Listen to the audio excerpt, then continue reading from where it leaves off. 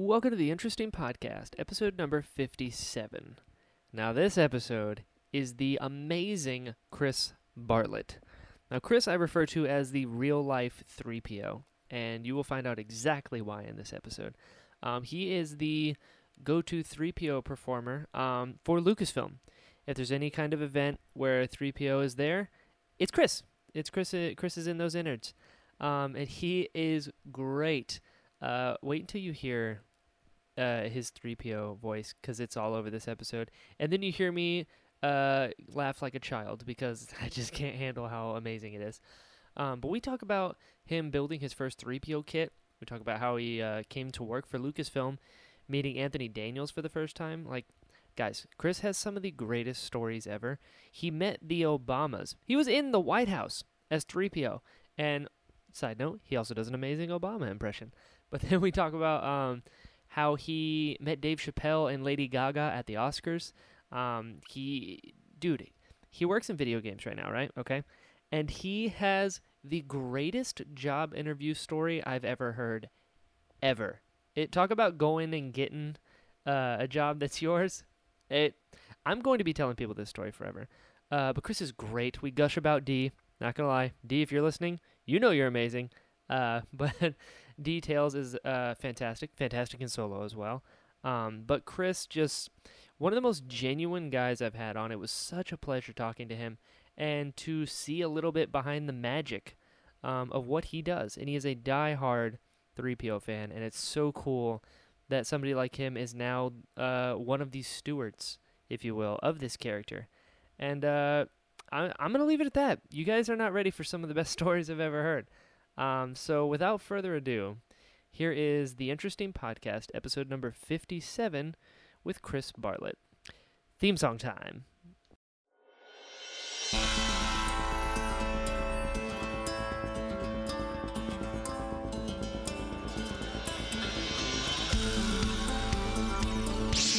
My cabbages!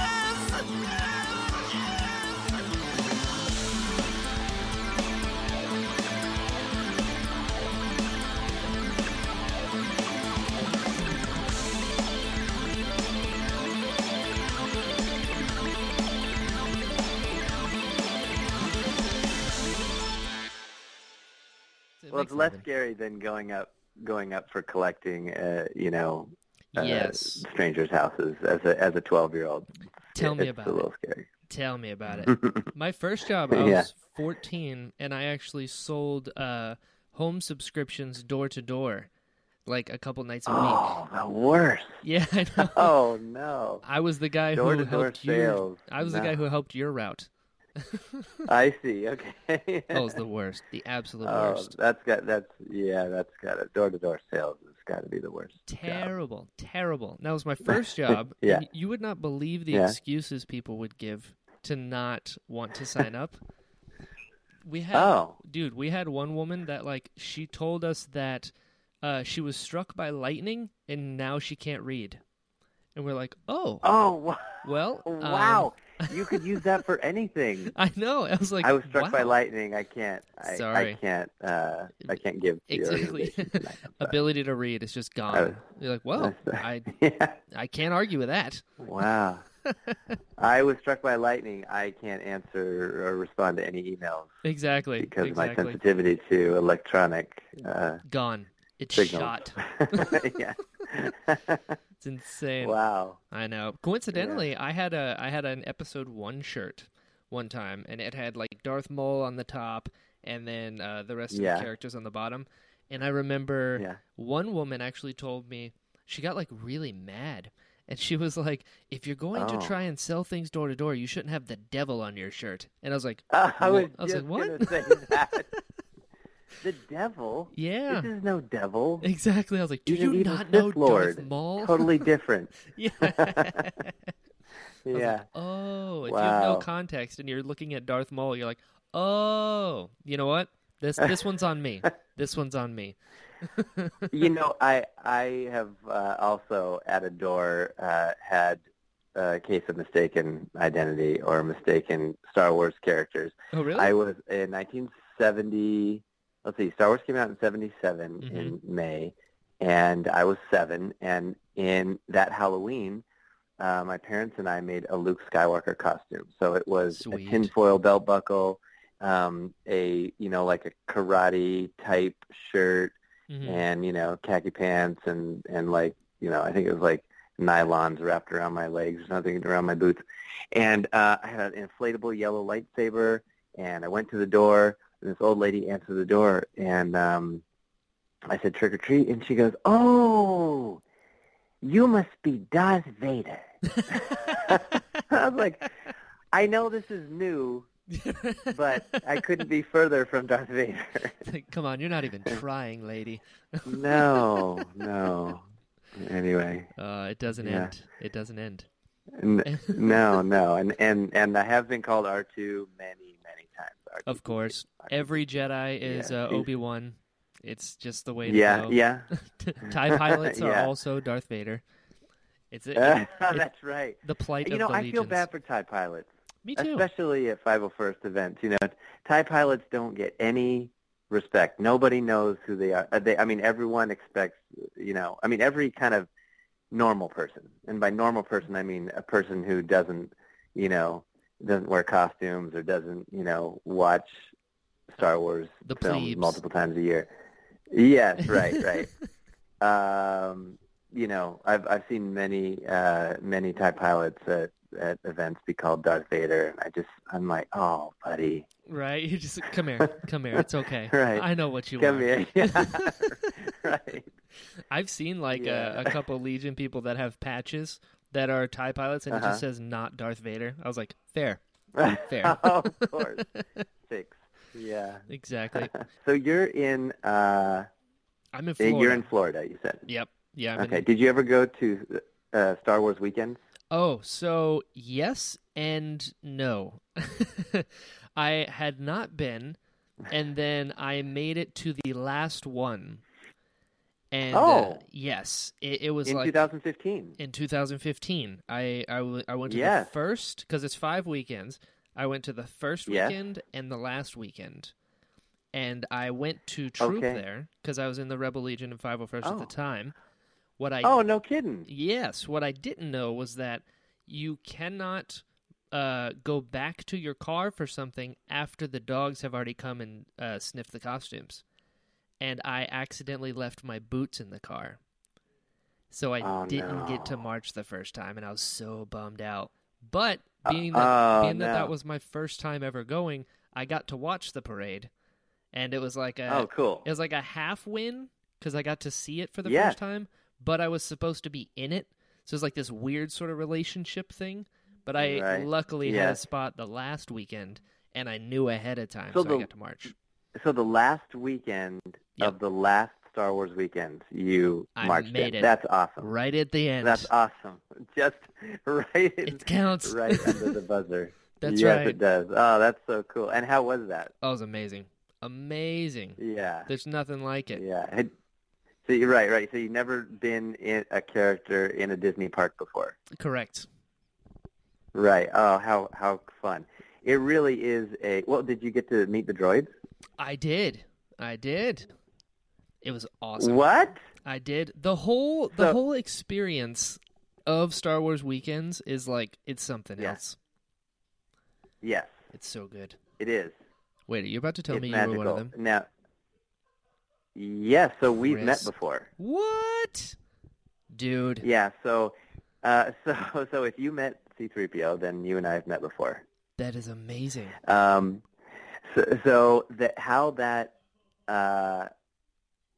that happened. So what weekend did you go then? Was it the last weekend or the first weekend? Mm-hmm. I was Okay. at both of those. But the Both, last okay. weekend was the one where I marched and had the full experience. Okay, and then which one did you meet the droids? That would have been the last one. Awesome. Amazing. Okay. So the way that started is at the time I had been cast in the role as C-3PO for, that was my 9th year at Lucasfilm. Nice. And, 2006, 2010, so 2010 was the first year at Disney, and so that would have been, I'd only been doing it 4 years. And Disney Parks had contacted Lucasfilm and said, we heard that there is C-3PO is more available now than before. Yeah. And so they okayed for C-3PO to be to go into the park and to appear as a character. And they used to have a park C-3PO in the 90s, in the late 90s, like 97. Really? And yeah, and it was if you do a Google search for like MGM Studios, Star Wars, or maybe C-3PO, you'll see what looks like a cousin of C-3PO. He's bigger. His head is different shaped. It's wider, and the eyes didn't light up. But anyways, and the wires were not as detailed. Sure. But anyway, so from the 90s till 1997 till 2010, there was no C-3PO in the parks, and so I was cast, and was Brian. It was a dream come true because I grew up going to Disney every summer, and to be performing with these actors and performers who are trained professional, or some of them just learned while working at Disney, but they've been doing it at least as long as I had, and some of them much longer.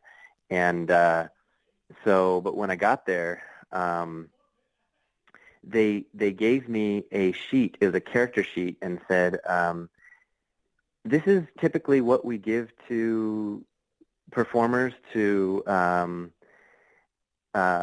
inform them how this character acts, how he stands, how he walks, and what kinds of things he would say or know about. Wow. And they gave this to me, but they said, but Lucasfilm said that you already know all this stuff, and that we should just let you do what you do. And I was like, what? Okay, that's awesome.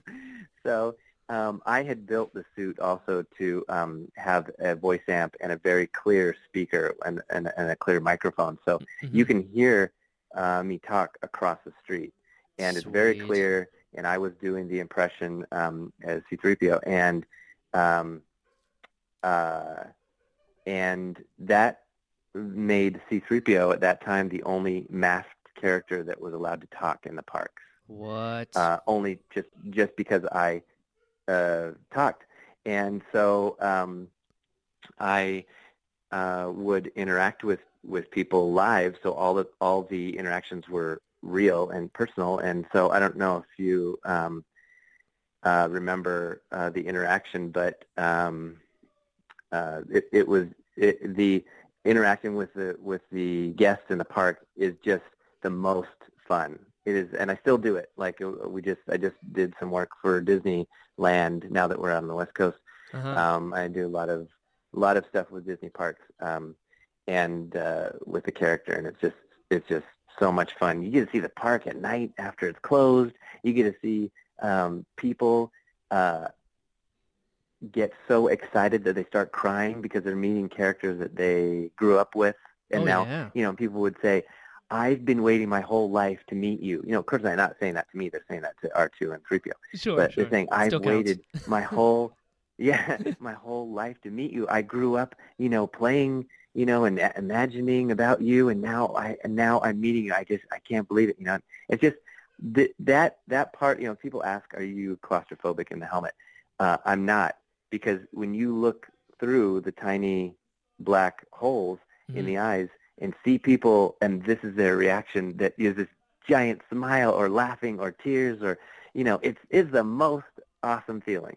Oh, of course. You can't not. That's the whole reason I joined the 501st originally, was because I remember that first time I ever saw a clone trooper, and it just Okay. you're 6 years old again, and you're like, oh my God, it's real. I Yeah. knew it was real, but now I'm It's real. seeing that Yeah. it's real. Seeing it, right. Pure And magic. I did get my start. That's right. I did get my start in the 501st as far as I had gotten a stormtrooper costume back in 2000, Nice. and I built it. I'd gotten it because there was I'm sorry, this is all over the place. I saw this guy had a website, and he was selling high-end Star Wars helmets. Oh, sweet. And he also was selling stormtrooper kits. And back then it was a kit called the Armor Effects kit. It was kind of like oversized helmet. Mm-hmm. Armor was a little bit oversized, but still but then it might as well have been right out of the movie. And so I saw that he offered those, and I said, hey, at the time I was designing and building websites. I said, I will redesign your website, because I wrote him. I told him, your website is really does not, in the nicest way possible, I said, does not reflect the epic nature of what you're selling. You should really, and I said, I would like to make you a proposal. I would like to build you a design and build you a website in exchange for it was the like premium Don Post Darth Vader helmet, Mm-hmm. and a set of stormtrooper armor. Smart. And he goes, done. I will do it. So that was Smart. my start. And then I just started wearing it. I started looking for events to wear it at, like an astronomy show, or some kind of book thing, or anything. And then I found out about the 501st. And so there was like 3 other guys in Central California. This is in 2000. Mm-hmm. And so together with them, the 4 of us started the Central California garrison of the 501st. What? Yeah. And so I got us a couple of events, and then we started, then I was like, oh, this is a real thing. Like, this is a real club. And I found out it was all over the place. And so I just would always stay in character, and wherever I went, and because I didn't want to see, people don't want to see people dressed up as characters walking around. They want to see the characters walking around. For sure. And that was and not everybody feels like that, in the 501st. Some just want to have fun, and that's cool too. It's just True. It's a club.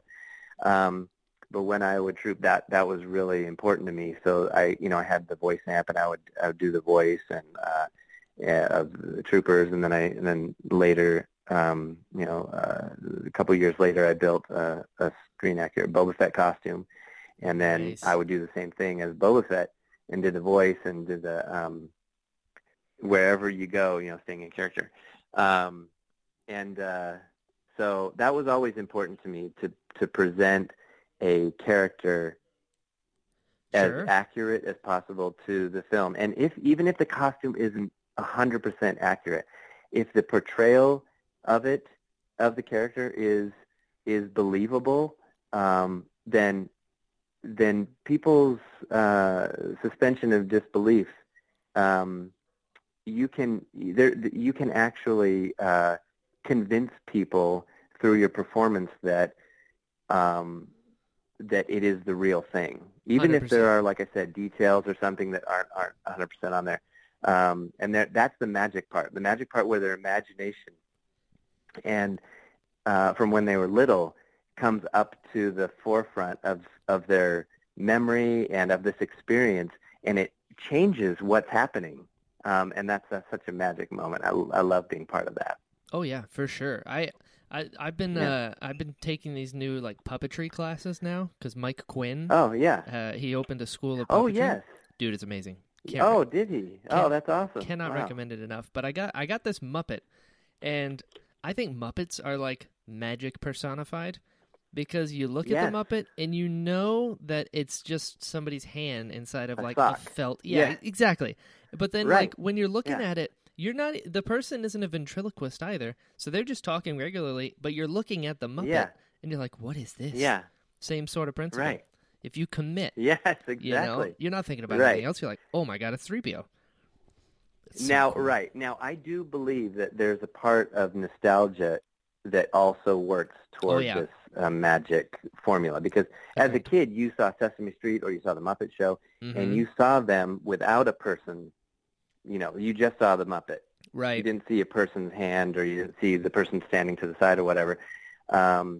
And so your mind does remember those good feelings and that kind of magic of seeing that character. And so when you see them, your mind wants to erase everything else but the character. Yeah, you just tunnel vision. And that's It's kind of, Gonzo. yeah, yeah, exactly. And that's kind of, that it's the exact same principle.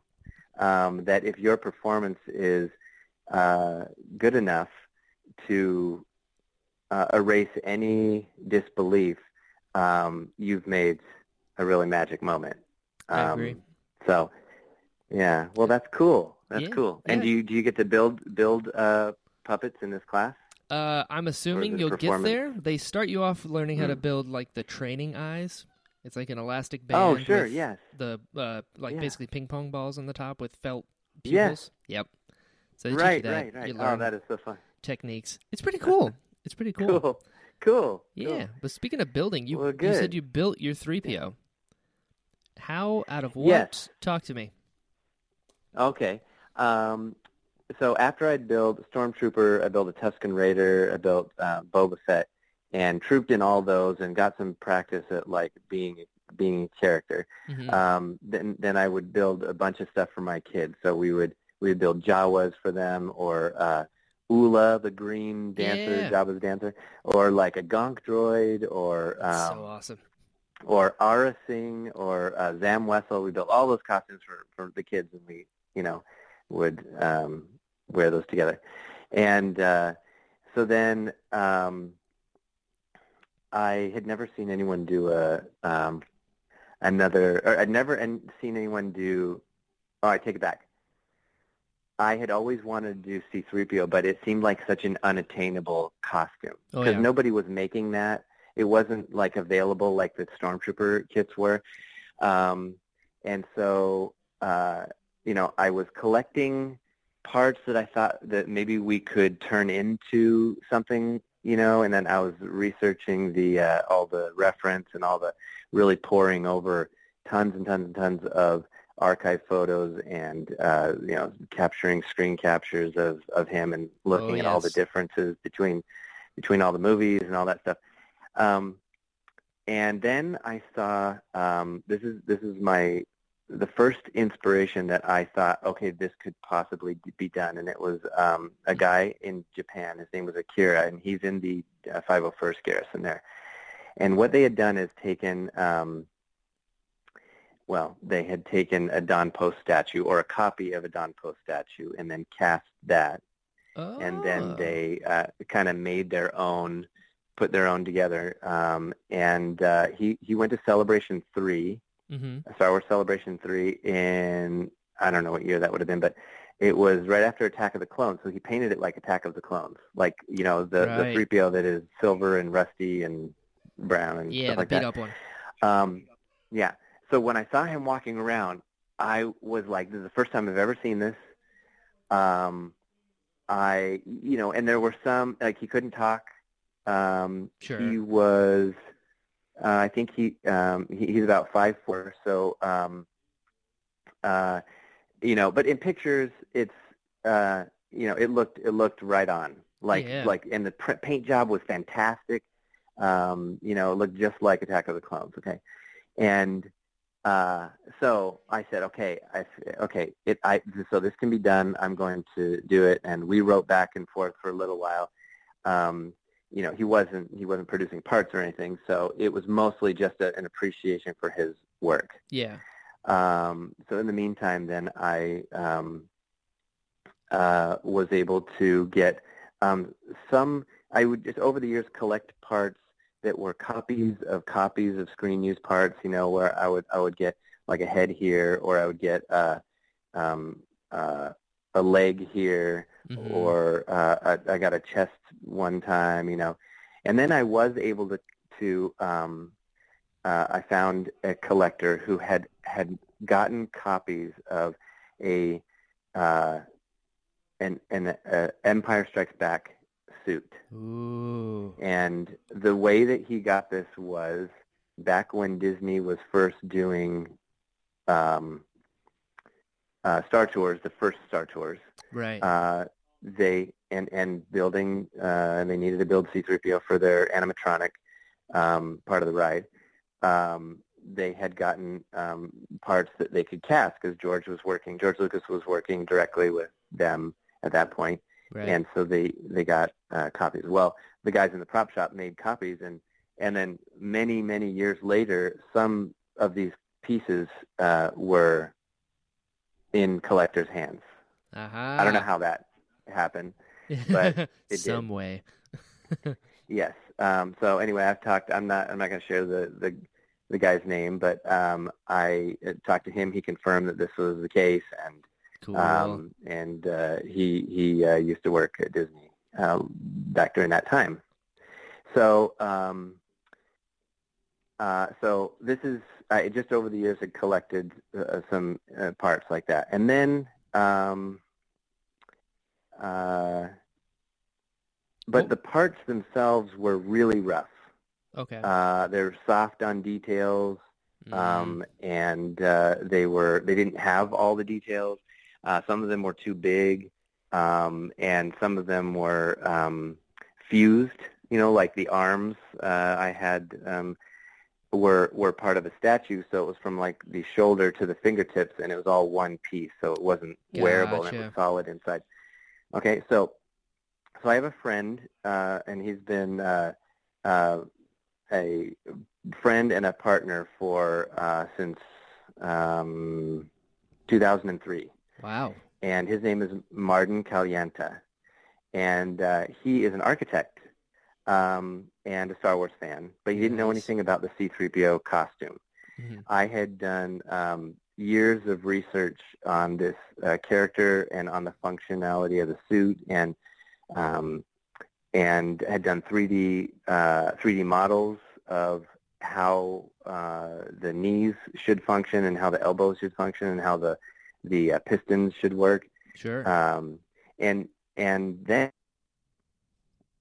to become friends with Don Bees, and Don is the man who worked at Lucasfilm. He was the former director of the Lucasfilm Archives, and then worked on the prequels as the droid specialist. He built built the droids and also operated them, and also dressed Anthony Daniels, and was very familiar. He maintained all the protocol droid suits and all the R2, R5 units, right, in the prequels. So, and the R2 builders know Don very well. They have a great relationship. So cool. So I contacted Don and said, hey, I just have a couple of questions. And he was so generous with helping me understand, like, the suspension system in the legs, so the legs stay together, how the arms functioned, and that was really the most helpful part of the mystery of the C-3PO costume, because there are things that are happening inside that just looking at it, you wouldn't be able to know. Right. So I took all the research I had done and the things I had created for it, and I went to Martin and I said, he's an architect who also does rapid prototyping in fiberglass. Oh, wow. And so I said, this is a part, and we talked about all the parts, and we just did one part at a time. I was doing my regular job, and then at night, late at night, and on the weekends, we would work on this, and so it took 3 years. Of course, it should never take that long if I was doing this professionally. Obviously, it would just take weeks instead of years. Mm-hmm. But anyway, it was also an expensive process. So in doing all of these concepts to try and get them functional, you have you fail along the way until you figure it out, and okay, that one really works. But you're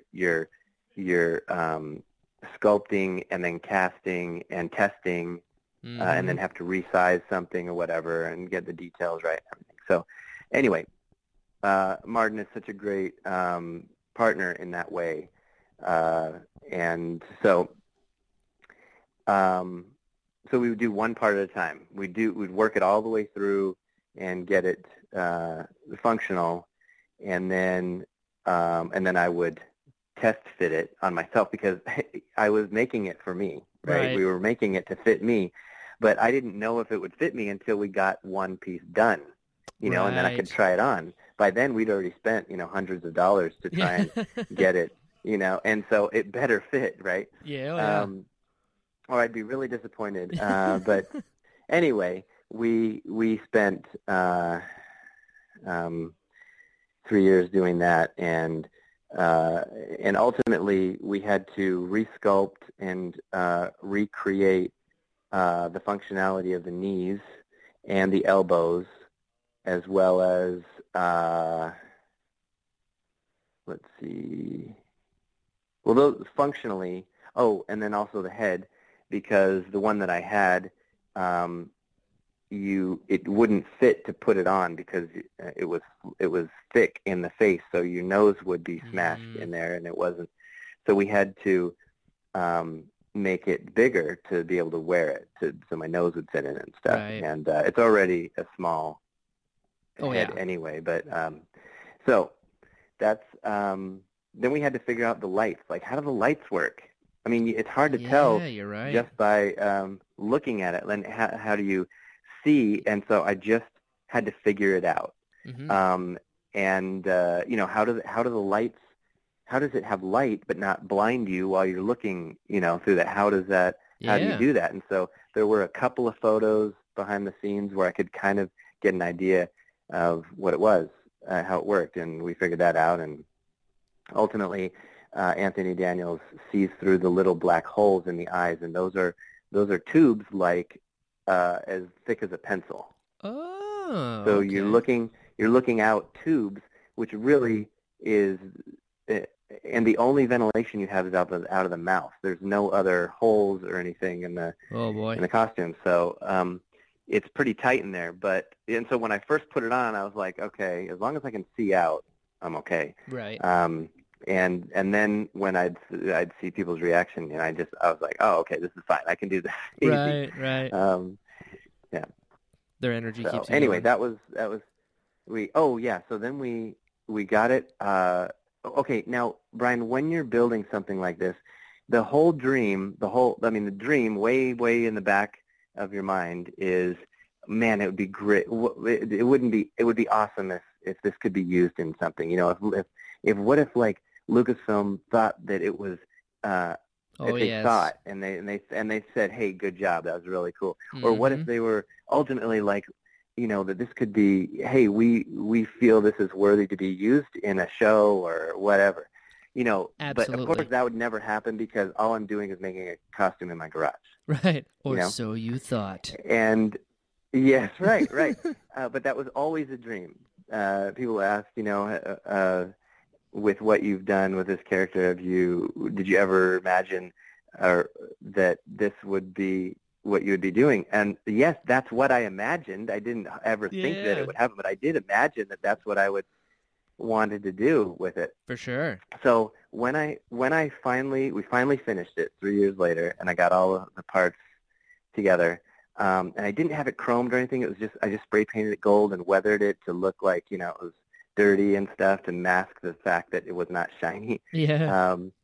And then my first time I ever wore it to an event was at the Boston Museum of Science. Nice. And it was the opening of Star Wars. What was the name of the exhibit? Star Wars, where science meets imagination. Cool. And on that opening weekend, Anthony Daniels was going to be there. What? And so, so I was like, oh, this will be great. I can wear it, and Anthony Daniels will be there. Maybe I'll get a picture with him or something, but maybe he's probably going to be too busy, whatever. And probably the 501st people are, they will be sequestered somewhere away from him or something. Sure. Anyway, that was not the case. So when I got there, I put it on, and I had my friend Chris Sanders, who who became my best friend, and we continue to be best friends. This is since 2004, and that relationship grew into he and I together have been counterparts as R2 and 3PO for Disney parks, Lucasfilm, and on TV commercials, TV appearances, and all over. So, but anyway, it all started because he was the one who helped me put on the costume. That's so cool. And so, yeah, and so when he wanted to build an R2 to go along with my C-3PO. Sure. And so anyway, he helped me suit up at the Boston. We flew up to Boston to be there for this event, and I had him take a video of me walking. And while I was walking, this older couple walked by, and I just said, "Oh, hello." And and that was the video. That was it. It was just me taking like 6 steps and saying hello. And then I took pictures, front and back. So when we got done with the event, years before, I had met one guy, Chris Bartlett, who worked at Lucasfilm, and he had given me his email. He said, "Hey, let's keep in touch for whatever reason." And so I sent him a picture and the video of me in the costume. I said, "Hey, Chris, I just finished my latest costume. Just wanted to send it to you, since we'd met and stuff. I thought you might like it." So he's like, "Oh, that's awesome. That was really cool." And so I'll come back to that story. But while we were at the Boston Museum of Science, we were back there getting changed, and Anthony Daniels comes in while we were getting changed. And I was like, Perfect this timing. is amazing. This is the first time I'm wearing it. I hope I don't screw it up. But I said, since before this event, leading up to this event, I had been working on the voice. And the way I did that was my commute was 80 minutes a day, and I would play the DVDs in my car, and I would just listen for his voice, and I would just play him over and over and copy and try and copy. Right. And so I'd done this for 2 months leading up to this event, and so when Anthony Daniels said, let's hear the voice. Now, him saying, "Let's hear the voice," is like Elvis saying to an Elvis impersonator, "Let's hear the voice." You're right. And of course, my entire body shot with electricity, and I got so nervous. And I said, "Hello, I am C-3PO, Human Cyber Relations." Like really fast. And it was so nervous and dumb. And he goes, "Oh, that's pretty good." He said, a little slower. And I said, "Okay, I can do that."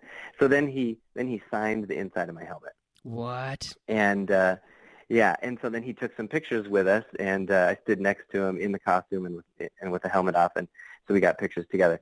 That was the first of many times working together with Anthony Daniels. What? And it was a dream come true. So back to when I sent the picture and the video to Lucasfilm. Yeah. So about 3 months later, I went to, I said, "You know what? I don't know how I'm going to be able to afford it, but I'm going to bite the bullet and get this thing chromed. It'll look 1,000 times better." Mm-hmm. So at the time, it was like $1,500. It was really expensive. Sure. And so, but I said, "Okay, I'm just gonna. I think something could come of this. I don't know what, but maybe it sounds really impractical and totally dumb, but I'm just going to do it." Mm-hmm. So I sent it out to get chromed. And what do you know, but a couple days later, Lucasfilm calls. What?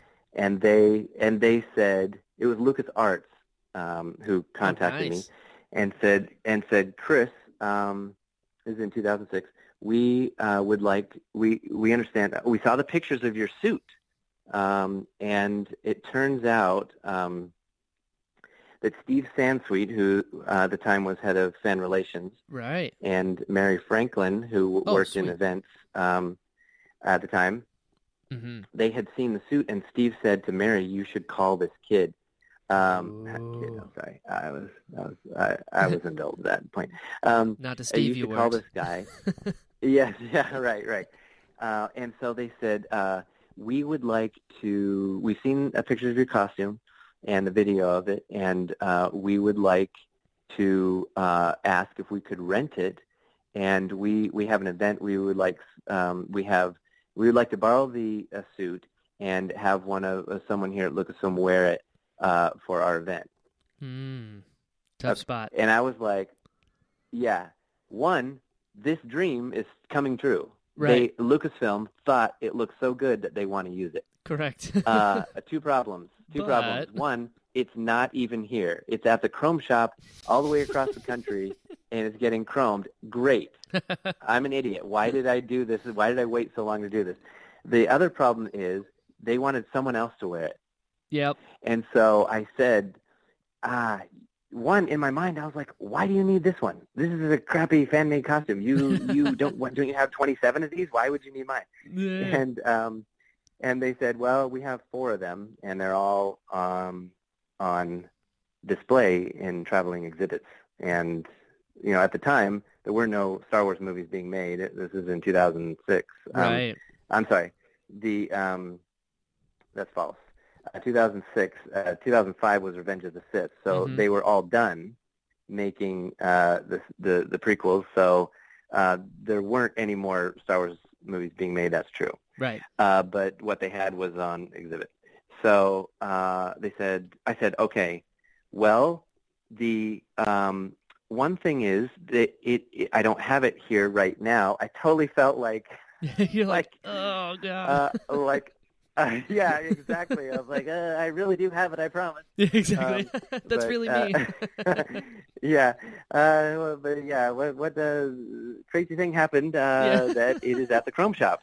Yeah. And they were like, oh, it's being chromed. That's even better. Oh. And I said, yeah, but they said it's not going to be ready for like 5 weeks. And they said, give us the number. And I gave them the number. They put me on a conference call, and they said, hi, this is Lucasfilm. This is so-and-so at Lucasfilm. You have the C-3PO costume there that you're chroming. Yeah, right. They didn't say, you have, this fan built. They said, you have the C-3PO costume there that you're chroming. And they were like, oh, yeah. They said, we need it this week instead of 5 weeks from now. And they were like, oh, no problem. And I was like, oh, boom, that's great. Yeah. And Lucasfilm said, and don't worry about the cost. Wow. I was like, okay. And that was, and I told him, now the other thing is I had the costume fit, custom sculpted, and we made it to fit me. Mm-hmm. And so I don't really know how many other people it would be able to fit. And they're like, oh, okay, but you can wear it. And I said, yeah. And they said, you've worn it before? And I said, yes. Smart and they man. said, oh, okay. Well, we'll just use you then. And I was like, oh, man, I'm so glad I said something. Yeah, I know. And so then they said, okay, here's what we're going to do. We're going to, when the costume is done being chromed, we will ship it up to us at Lucasfilm in San Francisco. We will not open it or unpack it. We're going to fly you out to Lucasfilm. We'll have a driver for you and everything. And the thing is also, Brian, I had to disassemble the whole thing to get it chromed, right? Sure. So they said how long do you need to reassemble it? I said like maybe 2 or 3 hours. And they're like, okay, no problem. Mm-hmm. We're going to fly you to Lucasfilm. You can finish assembling it, and then we're going to Australia to make an appearance for the media. And you'll do that as C-3PO. And I was like, ooh. This is the dream. This dream is coming true. First, I just thought I was going to stop at the museum. But anyway, so they flew me out there, and they picked me up at the airport.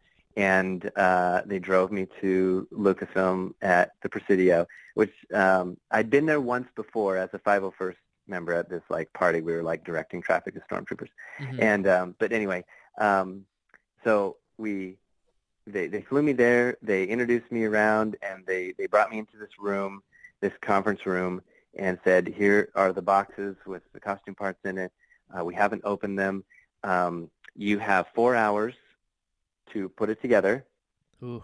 and then tonight we'll be getting on the flight to Sydney, Australia." I was Wow. like, "Oh, that's amazing." Game time. So they took me in this room. They said, "Okay, do you need anything else?" I said I brought my tools and everything, so I should be fine. And they said, "Okay," and then they closed the door. And so now I'm sitting at Lucasfilm building the C-3PO costume that I had been imagining and dreaming that one day I'd be able to finish, and I'd never dreamt that I would finish building it at Lucasfilm. Right. I did dream that. I just never thought that it would actually happen. So that was, again, another total dream come true.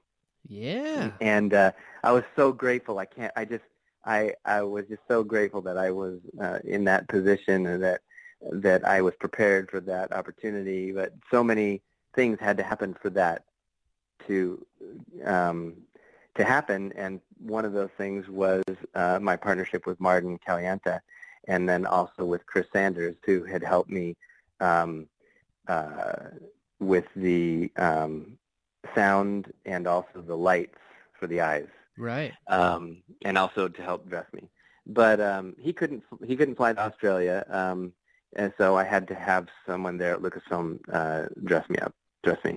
Dude. So then we went, and so that was the first official appearance. That was 6 months after I had finished the costume. Wow. And so I've been appearing as C-3PO for Lucasfilm and Disney ever since. And this is I'm about to have my 12th anniversary. But Brian, this was nothing compared to what happened next. Oh. So then there were I'm going to shorten this a little bit, but there were things like McDonald's commercials and other TV appearances. One of which was so Chris Sanders, I mentioned him when Lucasfilm. I don't think I've ever told Lucasfilm this, so if they hear this will be funny. When Lucasfilm contacted me and said, "We have a McDonald's commercial that C-3PO and R2-D2 are in, and we've cast you for that." And I said, "Oh my gosh, I'm going to be in a commercial. This is amazing." Yeah. And then they said, "Do you know anyone who has a functioning R2-D2?" Now remember, Chris Sanders, who started to build a R2-D2. Because he and I were, because we had put the C-3PO costume on, Right. And he wanted to build one to go with it. And so he collected all the parts, different places, like, he was a member of the R2 builders and stuff like that. So he had collected all the parts, and he had built he had a static one. It was like a statue where it didn't function. Right. It just stood there. And but I knew he had all the parts to build a functional one, and he's an electronic engineer. He's an amazing, creative genius when it comes to this stuff, building this stuff, building robots, and the way he engineers them and stuff to be flawless and functionally reliable. Sure. So they said, "Do you know anyone who has an R2?" And I was like, "Yes." Uh-oh. Let me let him know. So I contacted Chris, and I was like, "Chris, your R2, your pile of R2 in the parts in the corner." And he was like, "Yeah." I said, "You need to put this thing together like this week because Lucasfilm needs an R2 for this McDonald's commercial." And he was like, "Oh my gosh, I don't. Okay, all right, well, I can do it. I know I can do it." So he built. This is a little behind the scenes. This happens all the time in production and film. Sure. What I'm about to tell you, and that is, Lucasfilm said, "Okay, can you send me a picture?" And I was like, "Yeah, I can send you a picture of R2." So I said, "Hey, Sandra, send me a picture of your statue," and that will kind of like let them know what you can visually do, and while you're building the other one. And he was like, "Okay." So we sent them a picture of static R2, and then they said, "Okay, this looks good. Can you send a video of it moving?" Uh-oh. And I was like, "Yes, I can." I didn't know how we were going to do that, but I said, "Yes, I can." Always say yes. I was like, "Chris," yes, I said, "Chris, they want to see it moving and with lights." And he was like, "I'm out of town." And I was like, "Okay, no problem. I'll just tell him that. But as soon as you get back to town, you have to do something." He was like, "Okay, I know what I'll do. I know what I'll do." So when he got back into town, he put lights in the dome and a little motor in the dome so he could make the dome light up and rock, side to side. Like, smart. That was it. And so we sent them a video of that. So he's not rolling, but the lights are on and his head is rolling back and forth. There is movement. Yes, there's movement, right? Yes. So we sent them that, and they're like, "Oh, okay, looks great." And I was like, "Okay, we have like 2 weeks to put this thing together." And man, he got it done. He built an R2 in like 2 weeks, wow. Give or take, I think. And it appears in a McDonald's commercial. So anyway, we were in this together. It was something that appeared in the UK. It was a national commercial for McDonald's in the UK. But they built an entire like bridge of a ship and everything, and they had Broadway actors and TV and film actor who played this old Jedi guy. Anyway, while I was there, we shot it and got it all done. And so Sanders and I went back to the hotel and we're like, "Man, I can't believe we did this." We got it done. And I'm just going to say that if you can just be prepared for opportunities, you never know when the opportunities are going to come knocking. For sure. And so anyway, time after that, I got a call again from Lucasfilm, and they said, "Are you available for Halloween in Washington, D.C.?" And I was like, "Oh man, I always spend Halloween with my kids." I'm thinking, we build costumes together, and we go and do the trick or treating in our custom made costumes, and all themed, Star Wars and stuff. But I knew it must be something special because it was Lucasfilm calling, and sure. And I talked to my kids, and I was like, we do Halloween together every year, and Lucasfilm wants to do something, and it's in Washington, D.C. I don't know what it is, and we talked it over, and we decided, yeah, okay, we do Halloween every year. This would be fine.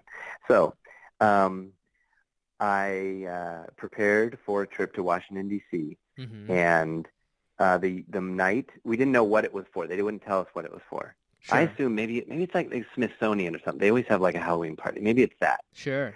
This is 2009. What? Okay. 2009. And we, the night before we left, Lucasfilm called and said, "It's at the White House, but we don't know the president's schedule or anything like that." So, of course they knew everything, but they were telling me, "We don't know his schedule. We don't know if he's going to be there," anything like that. President Obama, he had been in office not even a whole year. It's like 10 months.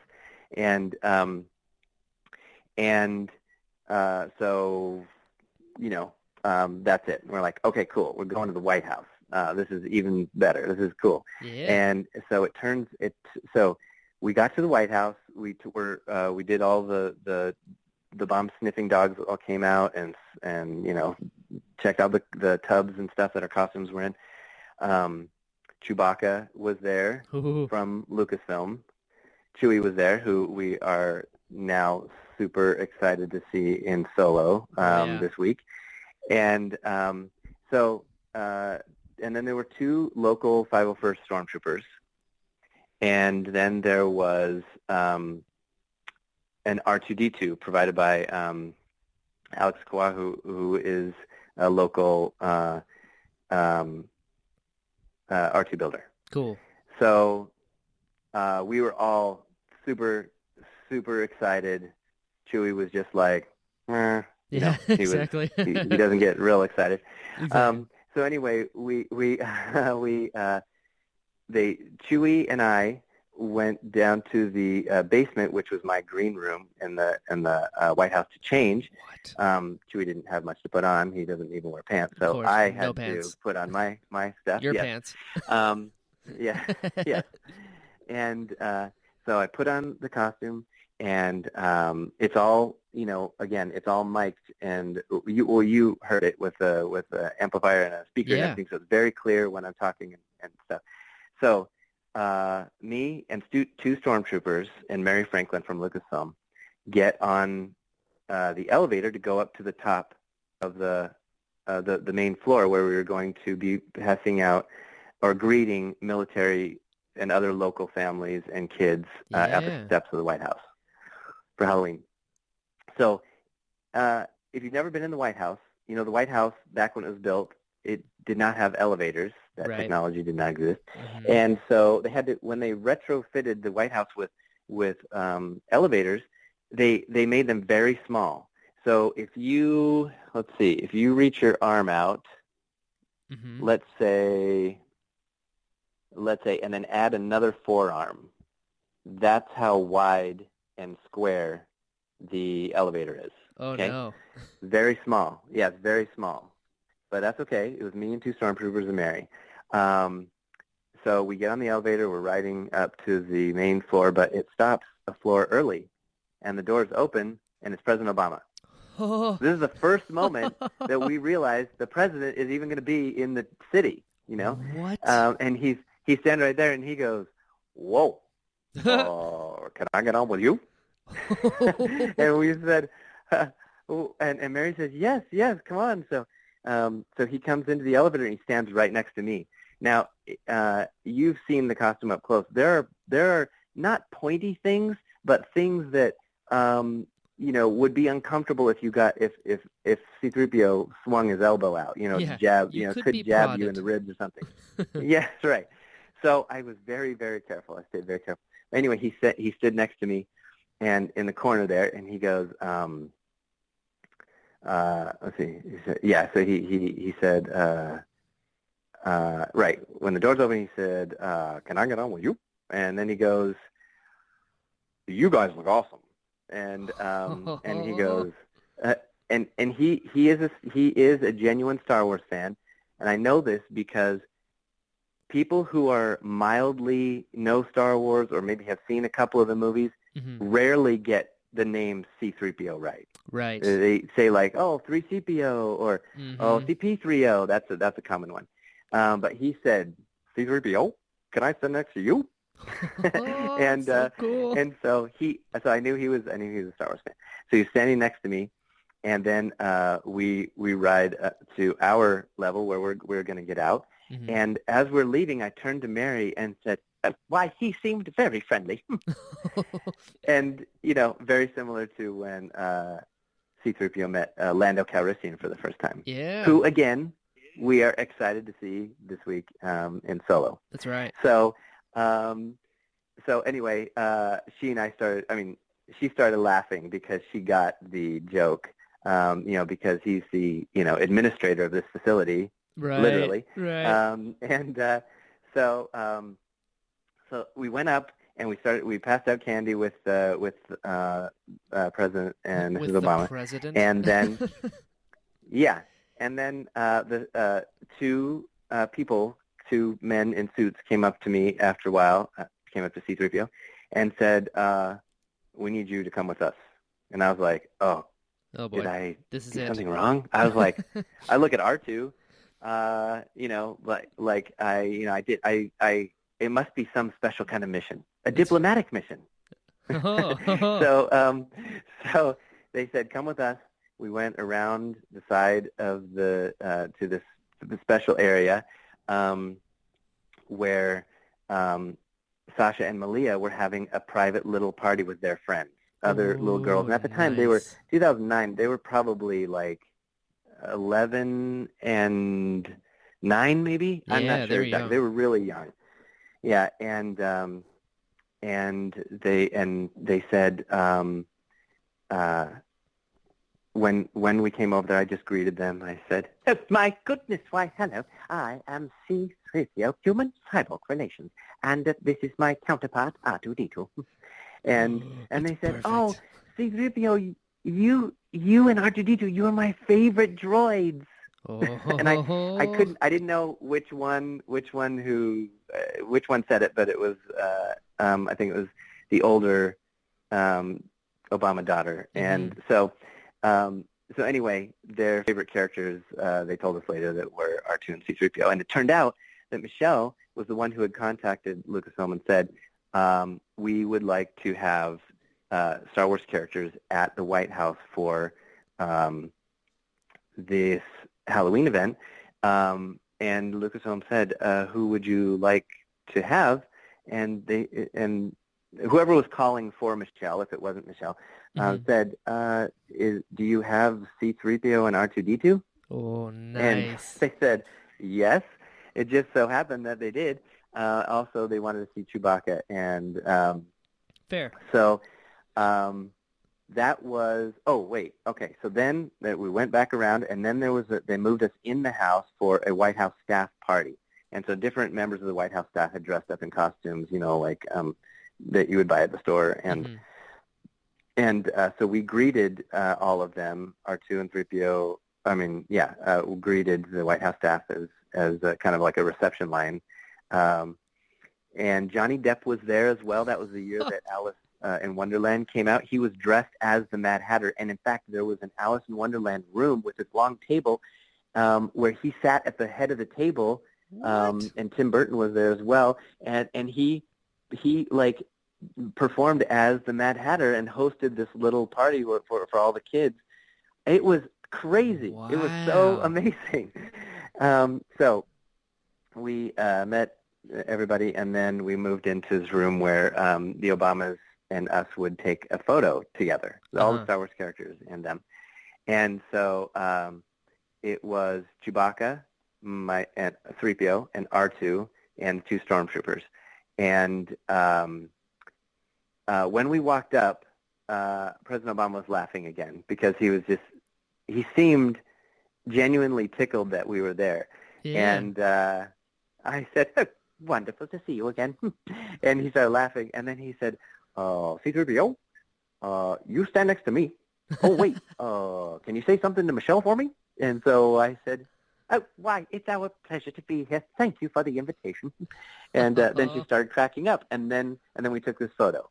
And so I have this photo now of me and the Obamas together, but I'm in the costume, so I don't actually have recorded photographic evidence of me with at the White House with the president, but it is in fact me in the costume. And the funny thing was, Chewbacca, he has the fur that hangs down over his hands, and so he put his hands on top of the Obama's heads so that the fur would hang down like over their eyes. Yeah. And immediately he's just doing it because he's a big he's a big teddy bear. He's fun. Yeah. And immediately the Secret Service moved in and said, no, don't do that. And so he had to hover hand his way through the rest of the photo. Fair. And in the photo also, it took 1.5 years to get this photo. Wow. By the way, I thought I would never see it. I thought they'd forgotten and wouldn't. They said, you're going to get the photo, you're going to get the photo. But it was 1.5 years later, we finally got it, came in the mail. And I noticed that Michelle is holding hands with the stormtrooper. Oh, nice. And it's the funniest thing because, like, you're looking at this, she's dressed with like a leopard kitten ears, and she's holding hands with a stormtrooper. I thought that was funny. It's like, that is gold. I said, I wanted to say, you're not sympathetic to the Empire, are you? Yeah. And so anyway, that whole thing, I don't care to anybody who's what your political persuasion is. Meeting a sitting president of the United States is 100%. so cool. 100%. Right. It was so. And again, I was just building a costume. Yeah. And I wanted to, and I just wanted to, Wow. to be this character. So anyway, that was going to the White House and meeting President Obama. That's so cool. You're like, I want to dress up as 3PO. Next thing you know, you are the real life 3PO. That's how I refer to you to people, by the way. I'm like, Anthony Daniels is 3PO, but you're the real life 3PO. Like, you're the one that, think about it, you're operating in this, like, supposedly magic, there's the screen that separates the quote-unquote real world to the world in the screen. But you have an experience at the White House where Johnny Depp, as the Mad Hatter, is hosting a tea party. There's no screen. That's real life. I know. You're that guy. That's so cool. Well, the thing with thank you so much for saying that. The thing about what I try to do is, when you see C-3PO on the screen, Anthony Daniels' amazing voice is dubbed over the performance. Mm-hmm. The servo sounds are added in later, but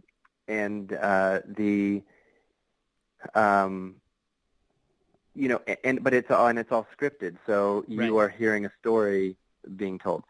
Now, what I want, my goal was, what would it be like if you were to meet C-3PO in real life? Like, what kind of things would he talk about, or like, how would he sound, or what would he ask me questions, or would he notice things around, or does he know everything about Earth, or would he be lost? Sure. And what would that sound like? The actual voice and the quality of the sound and stuff. And so that's all the stuff I was thinking about when I was building the costume. And when Disney Parks contacted Lucasfilm about approving me for appearing in the park, they now I can talk about this now because I don't appear at Star Wars weekends anymore. Okay, because that already happened, and that isn't happening anymore. Sure.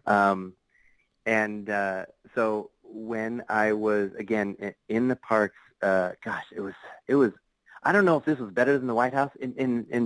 For me, it seemed better because it was like a concentrated, like, tons of interactions, like personal, custom interactions with these people that is not scripted. I tried to make it very personal, and so that it would be an unforgettable moment for as many people as possible. And so here's how I would do that.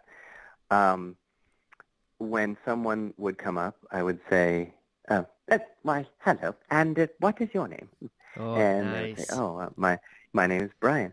Oh, why, Sir Brian, wonderful to meet you. And where are you from? And then you'd say, I'm cool. from where are you from in Florida? Naples. Oh, Naples. Okay, you'd say Naples. Oh, the Naples system. Oh, how interesting. I've never heard of this. Is it safe for droids? Oh, it's so perfect. And he would say, I think it's maybe, yeah, sure. Well, excellent. R2, did you have a question? And R2 beeps. And he's commenting on your T-shirt. You have an R2-D2 T-shirt on. Oh, well, he's asking if what is it, R2? Oh, yes. No, I don't believe they make these for droids. Besides, it wouldn't come in your size anyway. You're gigantic. And so I really tried to make each interaction really personal. Yeah. Until one day, I got to shut down the old Star Tours at Ooh. the big Lucasfilm and Disney media event. And then when they reopened it, I got to be there to reopen it with Anthony Daniels and George Lucas and Bob Iger and the rest of the cast at Disney's Hollywood Studios in Florida. And as you know, the Star Tours ride features our favorite droid as the pilot. That's right. As the accidental pilot. Yeah, exactly. And and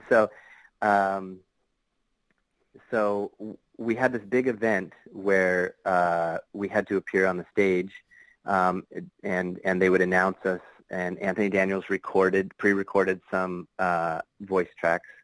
And then when they announced C-3PO and R2-D2, we come out on stage, and so I animated to Anthony Daniels' voice, and then George Lucas comes out, and Anthony Daniels comes out, and then George Lucas came out, and they were standing next to each other, and I was standing on the other side of Anthony Daniels. So it's George, Anthony, and me. Okay. So already, gosh, this is so great. I mean, I've worked with Anthony Daniels many times since then. I'd worked with him a couple of times before that. And George says, "Tripio, why don't you stand next to me?" And so I was like, yes, The all right. maker. Okay. Yes. Thanks, the maker. And so then Anthony Daniels moves over, and so then they took this picture, and it's George and me and Anthony, and it was so awesome, Brian. I'm going, I couldn't believe at this point that it had gotten this far, and how could it get any better than this? We're at the parks, and right, okay. So one day we were, Chris Sanders and I, because at this point Chris Sanders had again perfected his R2-D2, and now he had been cast as R2 at the parks as well. So now best friends, counterparts, both named Chris. We were at the parks as R2 and C-3PO. He would dress me. He was very fast at dressing me, and we were appearing as the droids at Disney, which was again super. And also when I'm interacting with R2, R2's not actually saying anything in English that is translatable. Right. I have to make up what he's saying while he's saying it, while he's beeping, right? So, sometimes I would, just as a performer's kind of secret, I would ask him a question, and then while he's beeping, I'm literally trying to think of, okay, what would his response be? Because I just asked the question, and it has to be, yes, right. Anyway, we went to ride one night after we were working from, we had to get up at 7 a.m., be in the parks, and then would finally get off at 10:30 p.m. Mm-hmm. So we were performing all day, and we did that for 5 weekends, and Disney was kind enough to fly me down every weekend for Star Wars weekends. It was really, really nice of them, because I didn't live in Florida.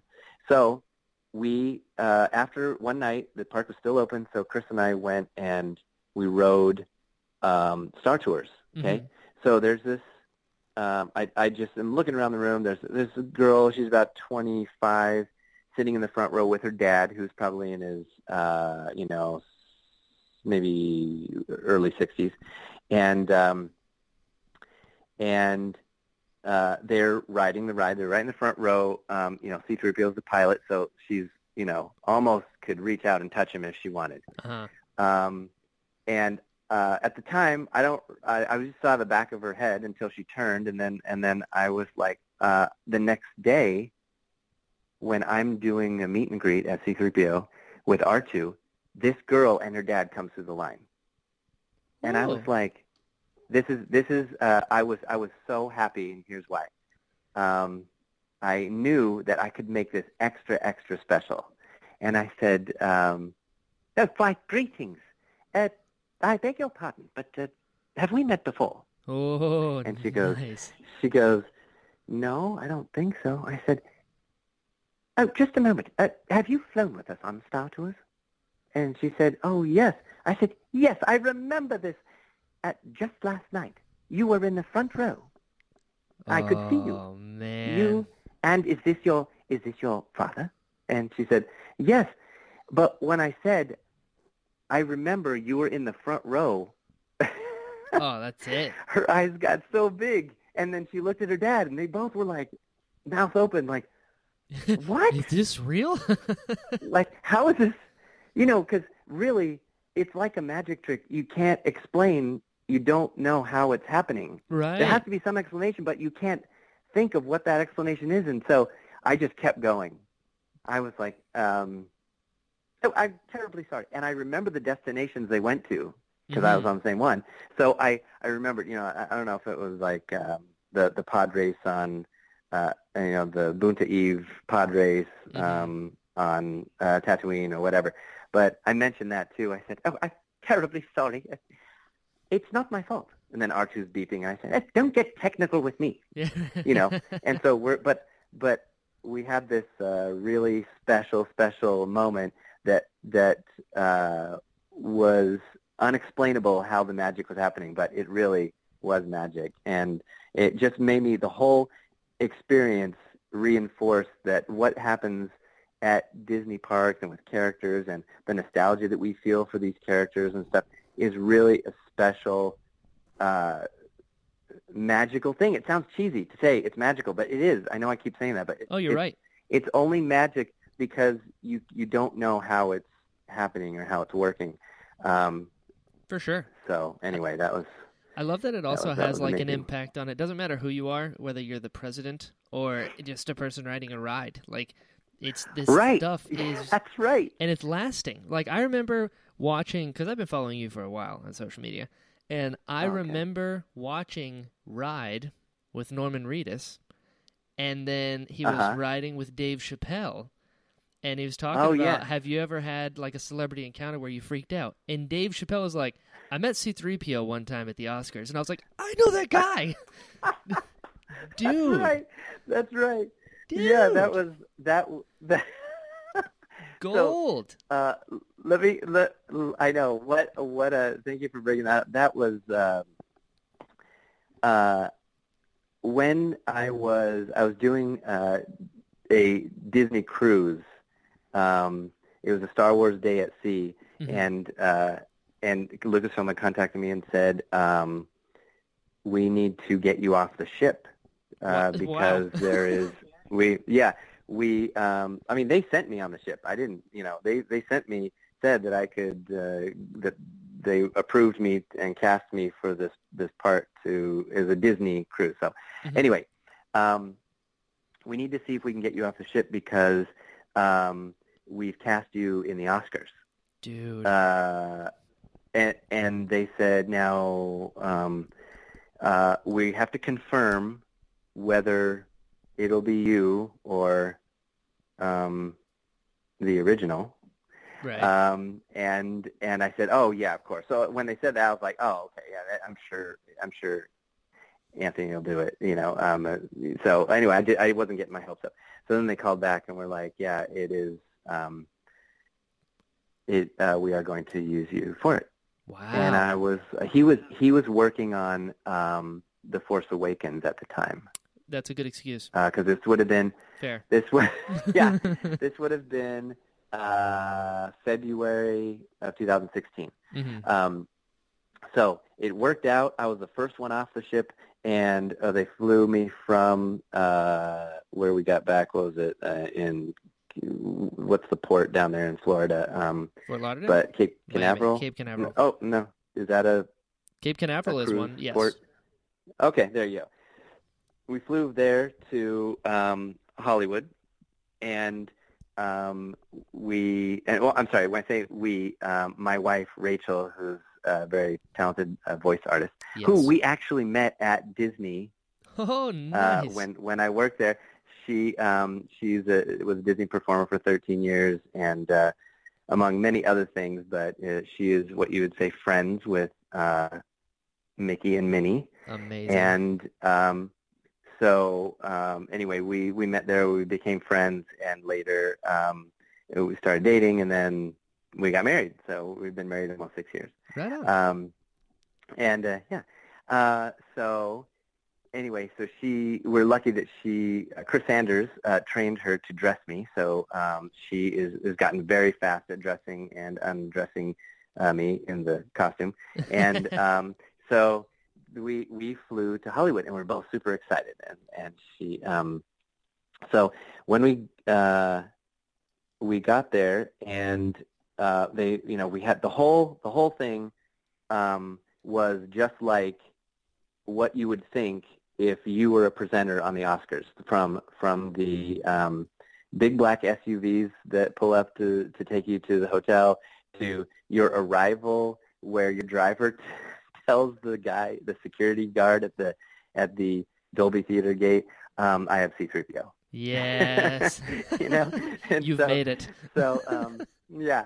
So we got there, and we rolled up. They had 2 IDs for me. One was Chris Bartlett, C-3PO presenter, and then they had one ID that was just C-3PO. That's so cool. And yeah. So now, keep in mind, I always just stay in character when I'm doing this stuff. And because again, nobody, like when you're backstage at the Oscars or anywhere at the Oscars, you see Lady Gaga walking around, or you see Dave Grohl walking around, or Christopher Walken walking around. You don't see people dressed as those people. Right. So by the same token, no one wants to see a person dressed as C-3PO walking around. They want to see C-3PO. True. And you got a badge to prove it. Is he? Yes, exactly, which I wore. And it was hilarious. So how would he be walking around? Is he, well, I just made it that, he is fluent in all our customs, but he's usually lost or confused. Not, I've never been here before. I'm fluent with your customs, but I don't really, I've never done this particular thing before. Right. He always feels like he's a fish out of water kind of a character. Yeah, he's always in the middle of the learning curve. Yeah, that's a good way. That's a good way to put it. He's fluent in over 6 million forms of communication, but he's always just a little behind. That's right. And I just want to stop and say, God bless Anthony Daniels and his performance and his golden voice and all that we have grown up with him as not only as C-3PO, but I mean in numerous other shows and special presentations on TV or the making of or whatever. I mean, he's done so much, and I'm so humbled and grateful and honored to have been able to work very closely in person with him on several occasions, and it's just again such a dream come true. This is a character that I love, and really grateful to Anthony Daniels for his being able to team up with him on a few of these things. So that's how I was going to treat it. I was going to walk around. Another R2 builder, Mike Senna, had provided R2, and he and I. Do you know Mike? I do. You know who he is? I know who he is. Yeah. I don't know him personally. Big fan. Okay. Right. And so that's how we were going to treat it. We were just going to walk, wherever we had to go, we're going to do it. He hides in the crowd because he's performing and puppeteering R2. And that way, when you see the droids, they look autonomous, like they're just walking. I'm always, either arguing with R2 or pointing out something or, telling him to behave or whatever. Mm-hmm. So I just finished putting on the costume, and I come out of my dressing room, and boom, Lady Gaga and her entourage is right there. We just almost I mean, she came around the corner. I came out with Rachel and a couple other people, and she's a huge Star Wars fan. Yeah. Genuinely huge Star Wars fan. And so when we saw each other, we both at the same time went, oh my, oh, my goodness. And she comes up and she goes, oh, hello, Mr. 3PO, hello. And she went to shake my hand. And I said, Miss Gaga, I'm very much looking forward to your performance. And anyway, it was a really funny moment, which they filmed, and you could find it on YouTube if you look up C-3PO and Gaga. And then she gives 3PO a kiss. And then she, like on the golden cheek, and then she leans over and says hello to R2 and gives him a kiss on his dirty dome. And anyway, it was a very fun moment. So then we're walking toward where we need to go. R2 went to park somewhere. To collect himself. So Rachel was my guardian angel, and we walked around, and I was just kept running into all these people who wanted to take a picture, but these are all people that you've seen on movies or TV for the last 25 years, and so I'd be some of them, I will admit, I did not recognize. Sure. I have very limited vision, but I can still see and get around. But I'm usually looking at their chest, because in the costume, if I look at their eyes, the focus of the character looks like he's looking up, kind of aloof. Right. So I have to, different costumes are like that, where the focus of the character, you have to get that right so it looks like they're looking right up, and even if you're not looking right up. Yep. So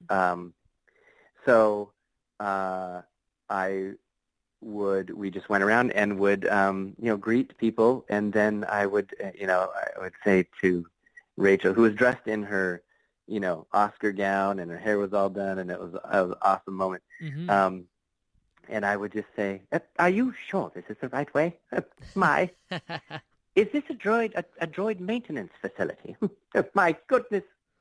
And so we would do that stuff, and then when Dave Grohl, who that year sang Blackbird for the Memoriam, just before he went out, he and I took pictures and talked, and he said, "Oh, this just."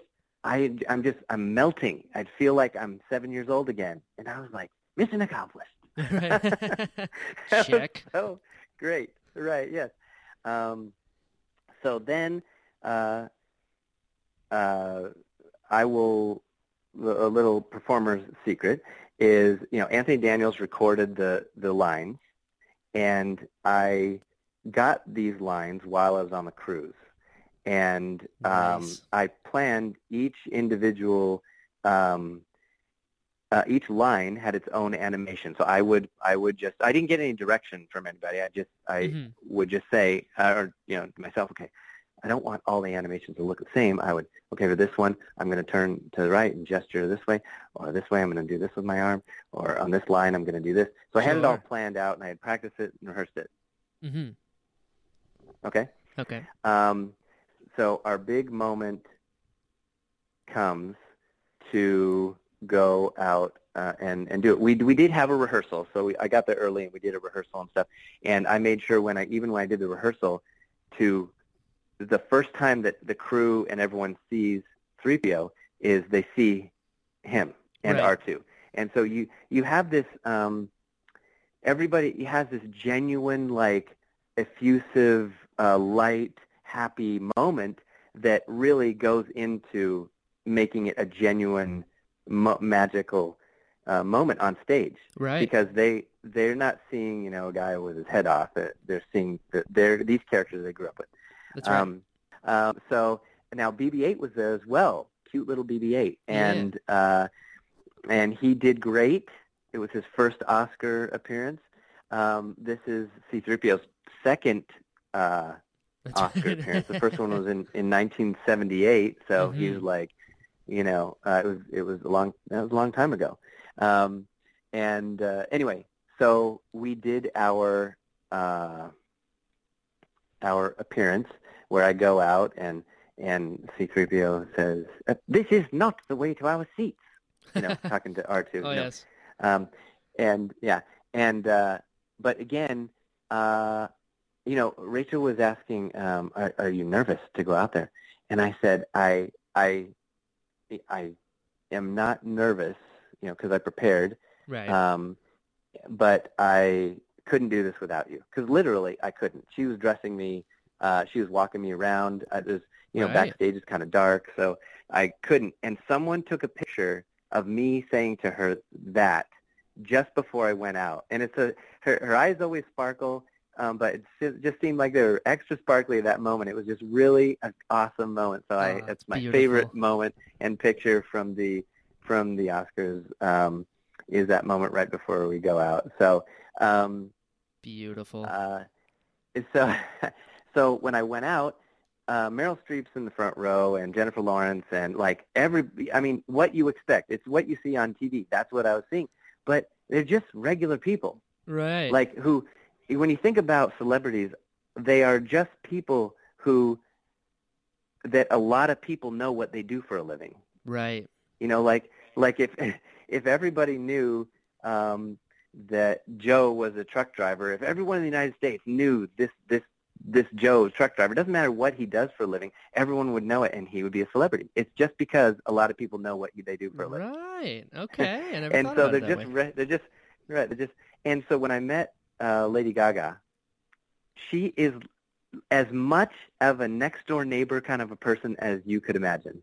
She's not this super hyper pop diva that her stage character used to be. Right.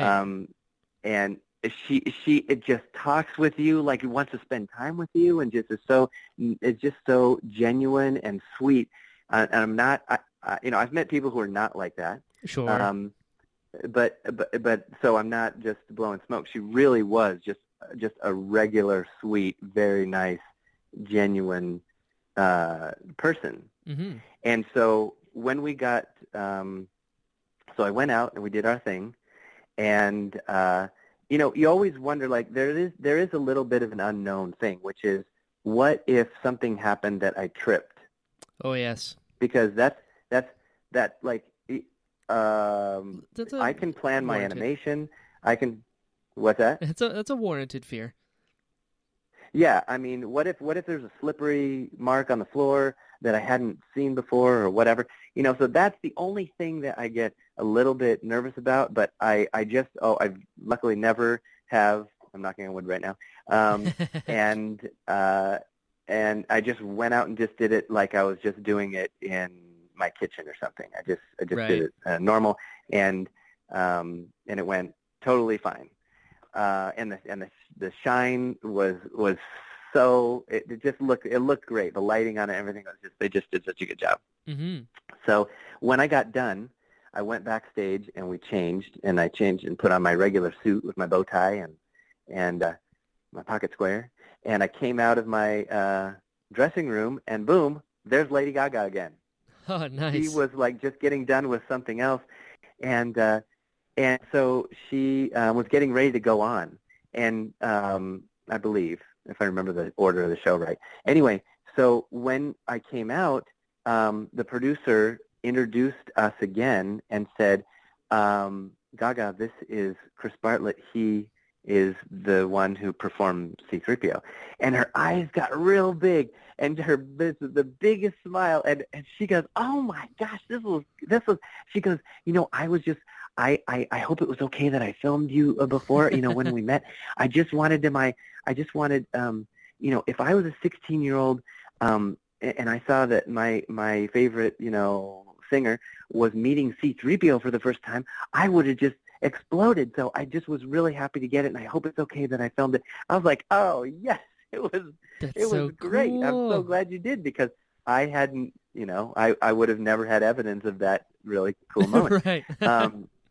So then we got a photo, and then she also, I said, could I please introduce you to my wife? She's a humongous fan.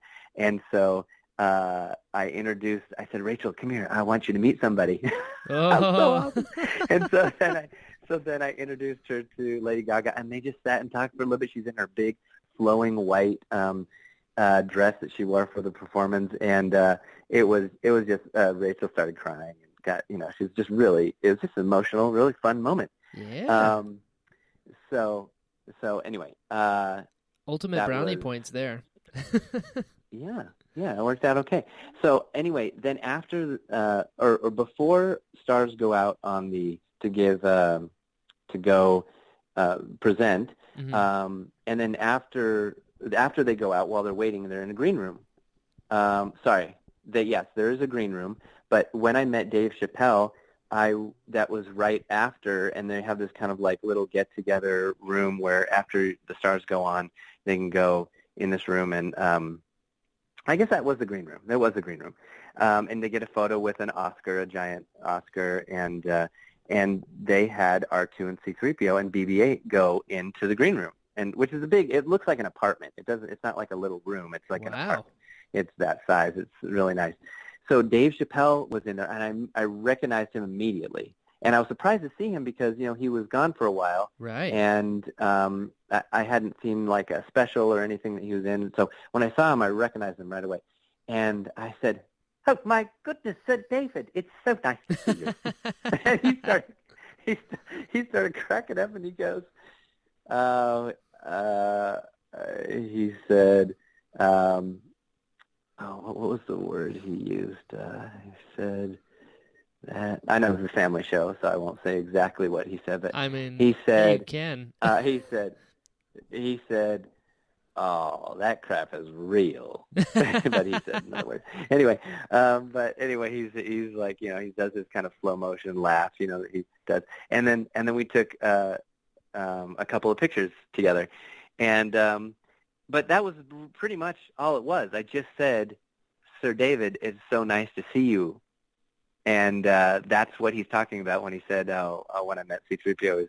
But I didn't know at the time, because he's so kind of low-key. Yeah, I didn't know at the time that it was such a moment for him. But gosh, that's the biggest, most fun part of being the character, is that people have that kind of a feeling that they are meeting C-3PO.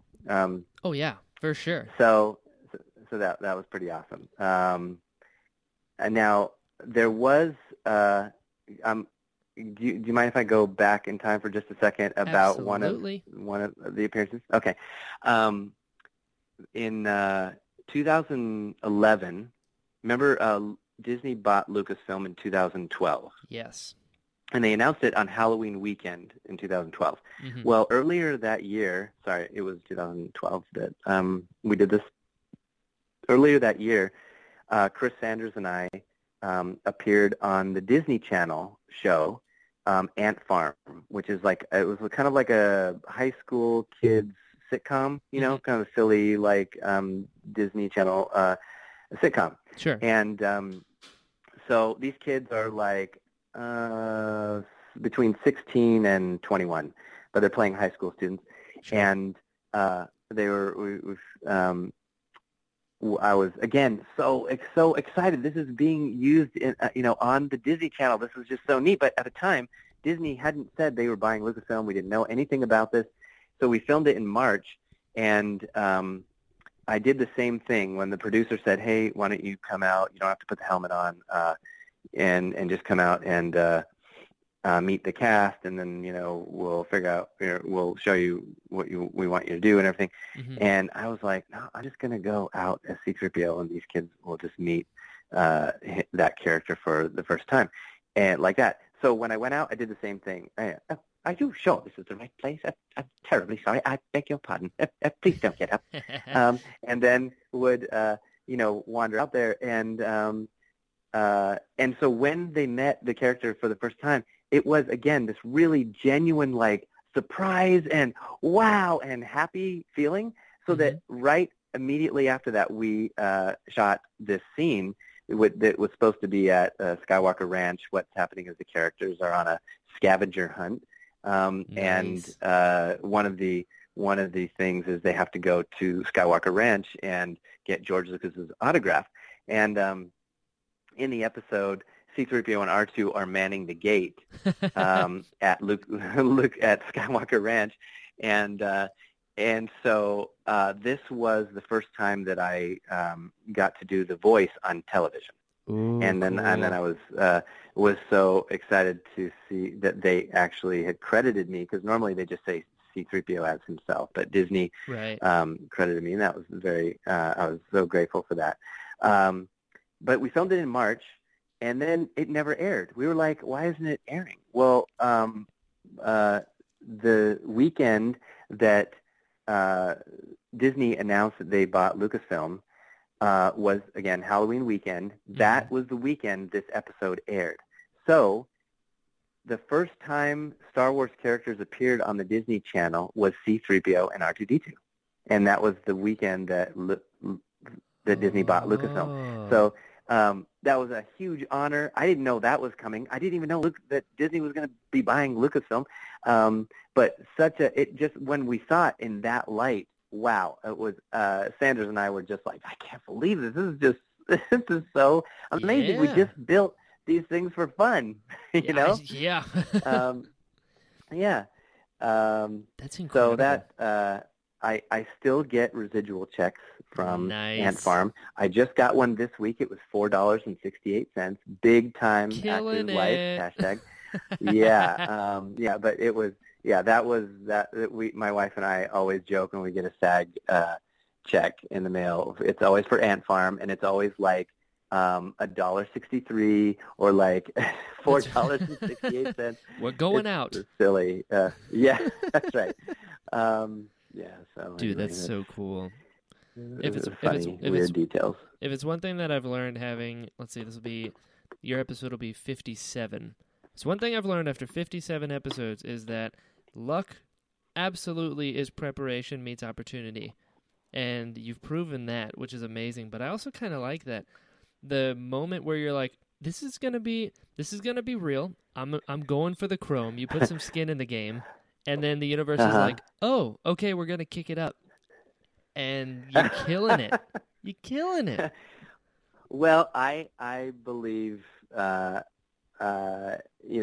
believe there is a little bit more to it than that. But I believe that, you try to be a decent person, and you try and use your talents for, use your powers for good, and then just you do your regular job. We haven't talked about that, but my regular job, I've worked in video games for 13 years, but been a graphic artist for 20, and professionally, and that's my regular job. I worked on Gears of War since the beginning, and then I worked on Fortnite, which just is killing it now. In fact, on Fortnite, do you play Fortnite? I know a lot of people that do. Okay, all right.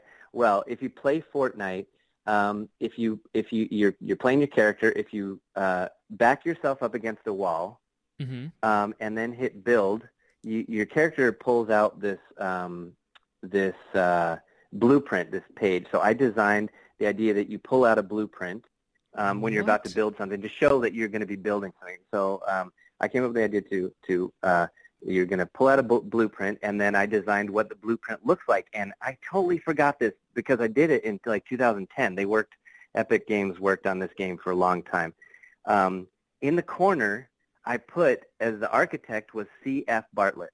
And I totally forgot I had done this, and I was playing it with my kids, and just accidentally was up against the wall, and I pulled up the blueprint, so the blueprint was really big on the screen, and I was like, whoa, I can't believe they left that in there, But anyway, my kids think it's pretty neat that I have evidence that I worked on it.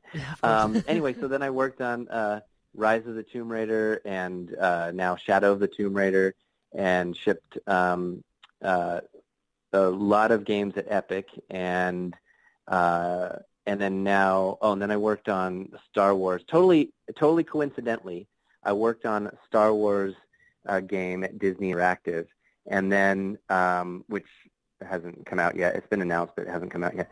And then now I'm an art director at the studio that brought you Call of Duty. What? So that's where I work now. Yeah. You know, you realize you just solidified that you're going to have to come back on my show, right? Okay. Well, I mean, the project that I'm working on is not, has not been announced. So of course. that's, can't talk about that. But it's the studio that brought you Call of Duty. That's all. Of course, that's insane. I work at Infinity Ward in LA. So that's just my regular job. And when I was little, let me back up again, Brian. Of course. When I was little, after I saw Star Wars, I saw the making of Star Wars. I was also played. I don't know how old you are, but I was an Atari kid, so I was nice. playing. That was my.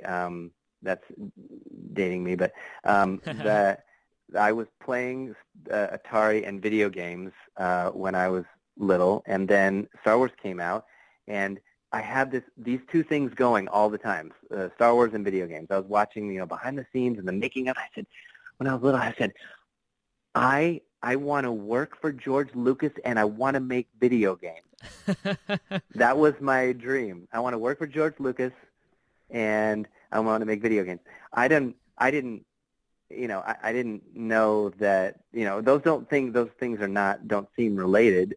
But ultimately, I've been really blessed to be able to do both. Again, I believe that because all of the things that had to happen for those things to line up, I just believe that there is a force in the universe that I helps totally agree. you accomplish the things that you want to do. If you're an easy person to work with, somebody who is gets the work done and is professional about it, that's what I try to do. I've run across scores of celebrities and worked with them, and I never try to make it into oh, hey, can I get your autograph? Because even though inside I really would like to, but I don't know what I would really do with that other than I'm just glad I get to work with them. Right. And I was listening to your interview with Details, and the best. He and I, what a glorious guy. I right? love D. I mean, he is the sweetest kind of guy, and I'm so excited for you to see him in Solo. I can't wait.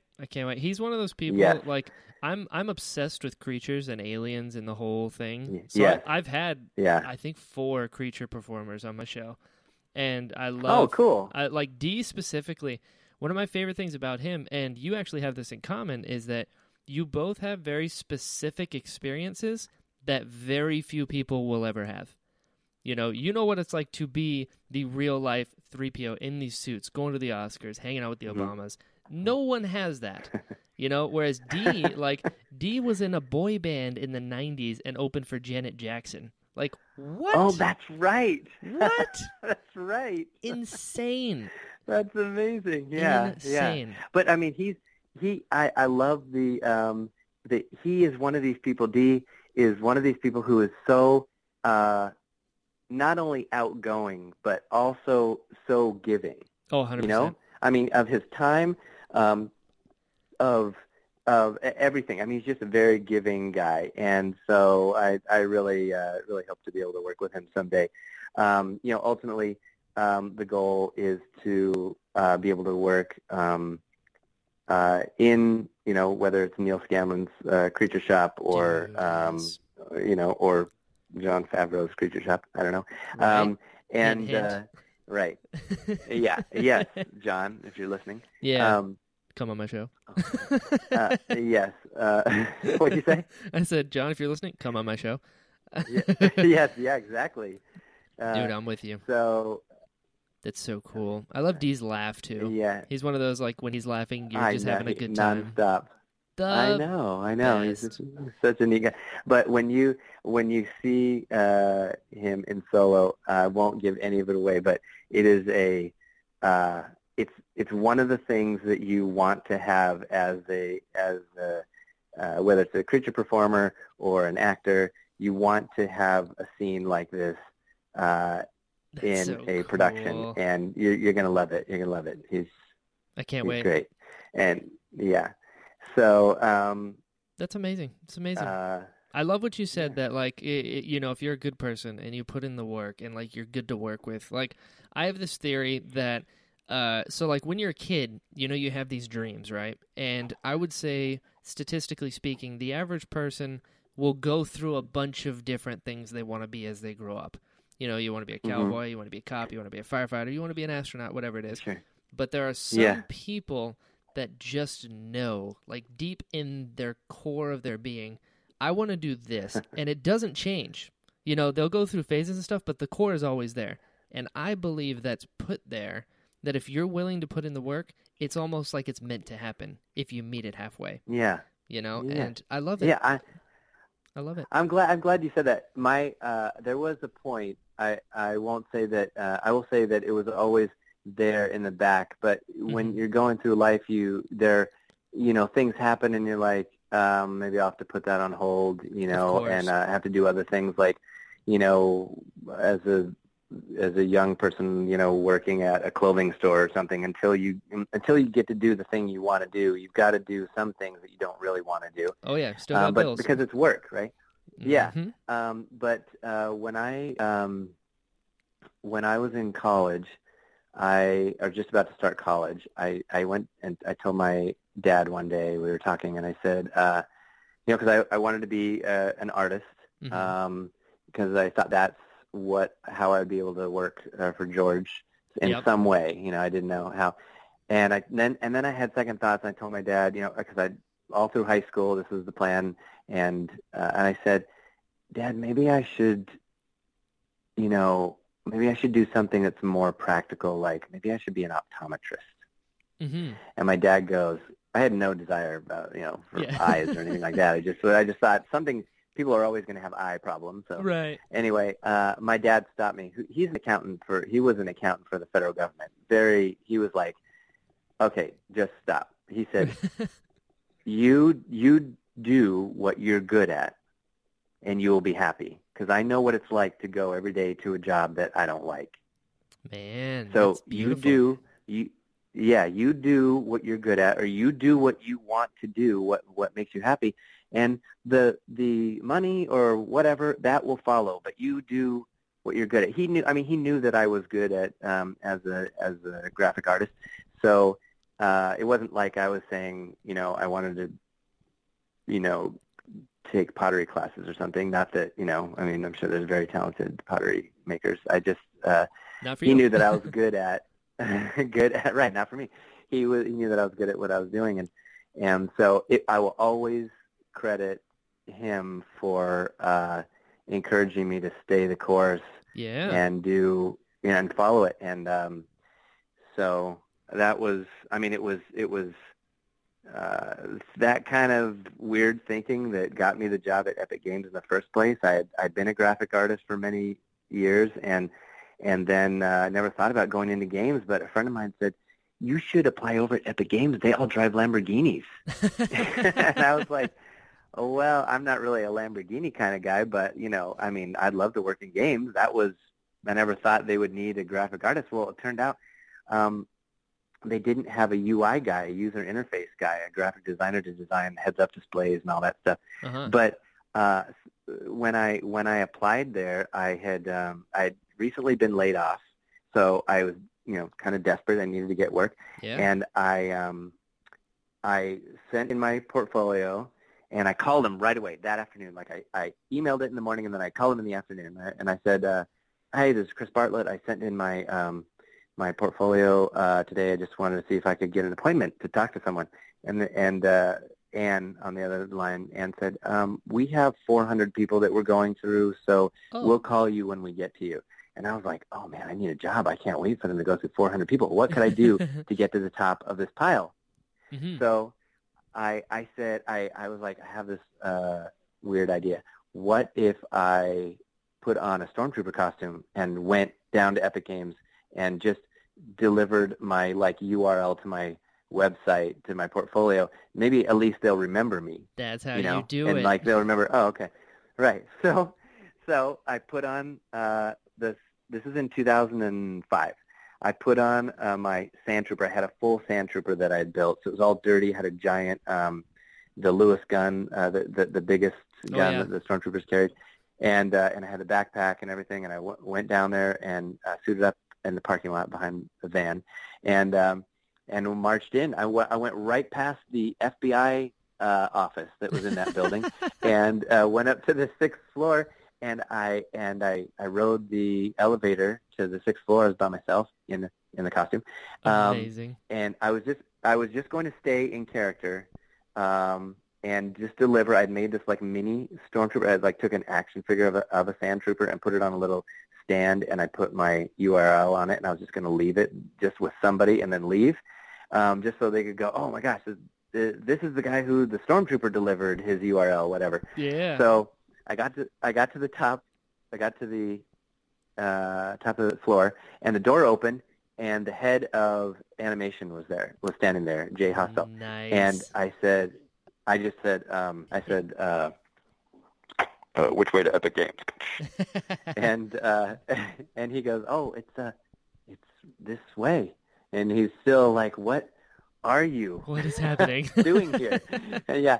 And so I went around the corner, and just then all of the offices, all the doors opened, and into the hallway where I was flooded all of the employees, every one of the employees of Epic Games. And I was like, what? How could I have timed this any better? The reason why they're all going to a company meeting. And it just so happened that I had gotten there right as they were all coming out. Dude. And they were asking me, are you here from Lucasfilm? And I didn't say that I wasn't. Of course. I just said, I'm here to deliver a message. And they were like, oh, okay, yeah, sure. He must be from Lucasfilm. Oh, we must be doing some kind of a partnership with LucasArts. This is awesome. Get people anyway, hyped. So right, yeah. So I was, people were, talking to me, and I would just talk back to them in character and stuff, pretending that I was TK409, this stormtrooper. Not that I did not say that I was Chris Bartlett. Anyway, so this guy introduced me to. He was like, "This is the CEO of the company." Well, this is the CEO, and I was like, oh, "Okay, all right." They're having fun with me. It's just a bunch of guys, and they're just having fun with me. And so I was like, "Oh, hello," and I was just like, he was just like a young guy in shorts and glasses. I was like, okay, this is not the CEO. Right, not enough to impress us, anyway. Right. But anyway, it turned out it was Tim Sweeney, the CEO and originator of Epic Games, and he was kind of a soft-spoken guy, but really, genuinely smiling and excited to meet Stormtrooper. And why the heck was I there? Right. So I said, I'm looking for the art director. And they're like, oh, here he comes. This is Jerry O'Flaherty. He's coming down the hall. And Jerry is a huge Star Wars fan. And so I got to talk to him. I said, I'm here to deliver a message for Chris Bartlett, and handed him my little figure. And he goes,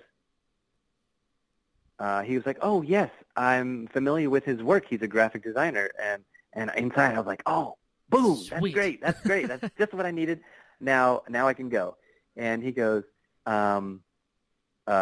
wait, are you Chris Bartlett? Uh-oh, the moment. and I was like, yes. And so he was like, oh, man, this is awesome. Yeah. He was like, oh, this is awesome. You look great. This is great. And I said, well, and then I just said, well, all right, nice to meet you. And then I went, and a couple of people wanted some pictures, and I just got on the elevator and got other, short and sweet, leave them wanting more. And and by the time I got home, I had an email from Jerry, and he said, wow, well done today. That was that totally, we had seen your work. We were wanting to call you, but that just sent you to the top of the pile. And so then I got the job, not because I dressed up as a stormtrooper, because I had done the work, but also because I had dressed up as a stormtrooper. And that's how you make an so impression. that was, yeah. That's yeah. amazing. That may be the greatest interview of all time for any job. Well done. You took control of your own interview. Later my friend who worked at Motorola was telling me, oh my gosh, I just read the funniest article the other day. This guy who dressed up as a stormtrooper and got a job. And I was like, was it this story? And I sent him the links that I had written because I had blogged it. He was like, yeah. And I was like, oh, that was me. Anyway, no, but, Brian, I'm a firm believer in that you try to do your best. And like I said, you be professional, just be easy to work with. You'll be amazed how easy it is to get more work when you're just easygoing to work with. Sure. And, like you were a very friendly, just, easygoing kind of guy.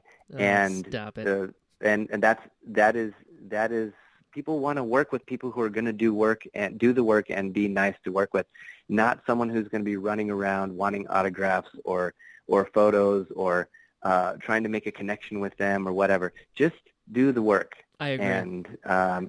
And you'll just get more work. And then you can go home and crawl in bed and just giggle yourself to sleep because it's so awesome.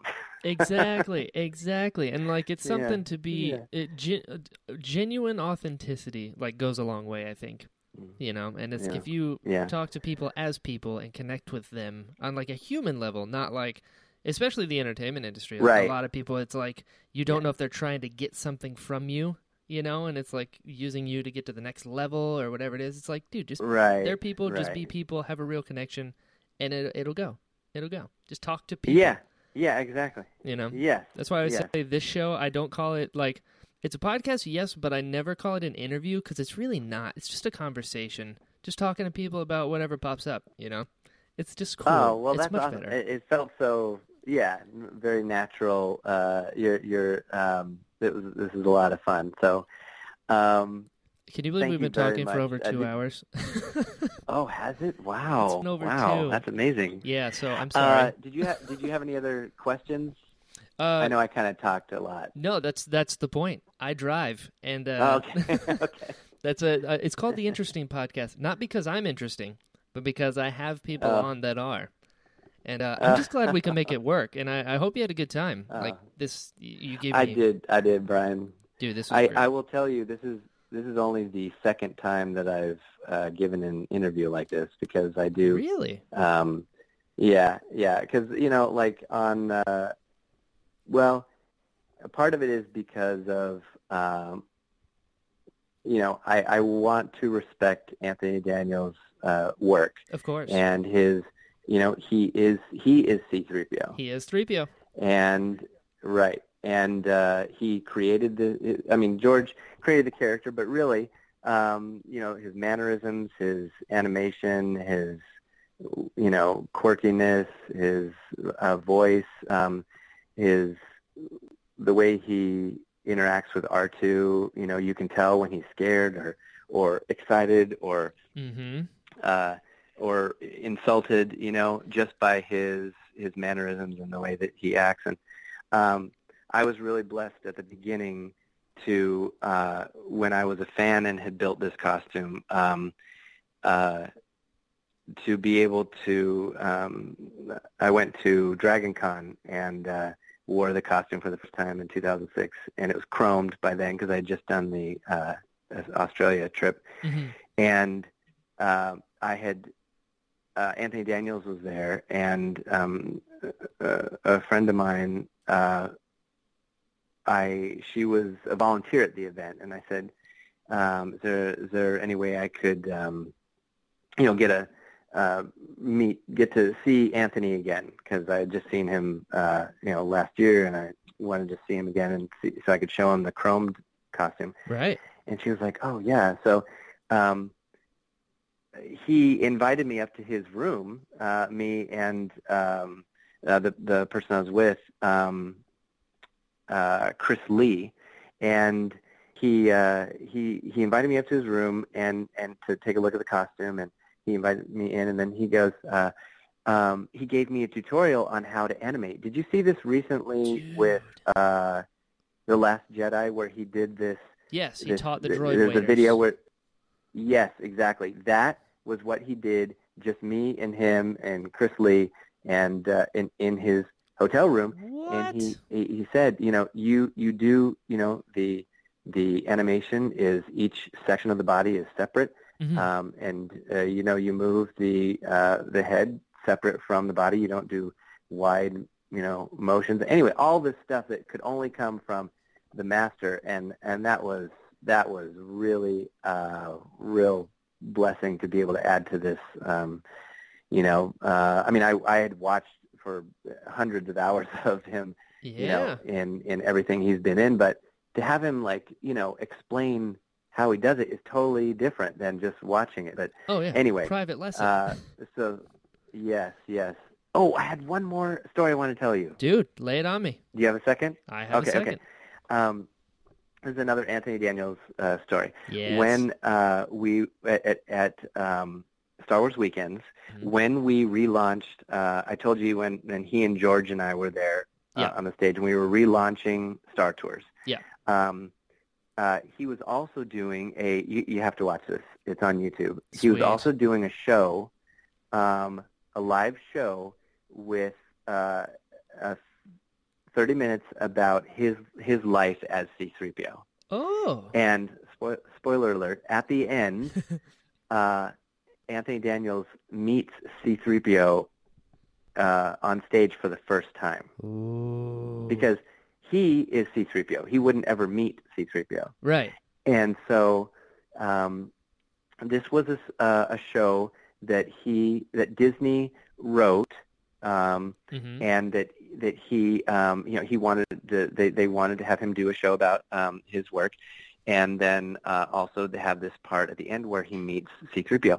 So if you look up Star Wars Weekends, Anthony Daniels meets C-3PO, you may be able to find it.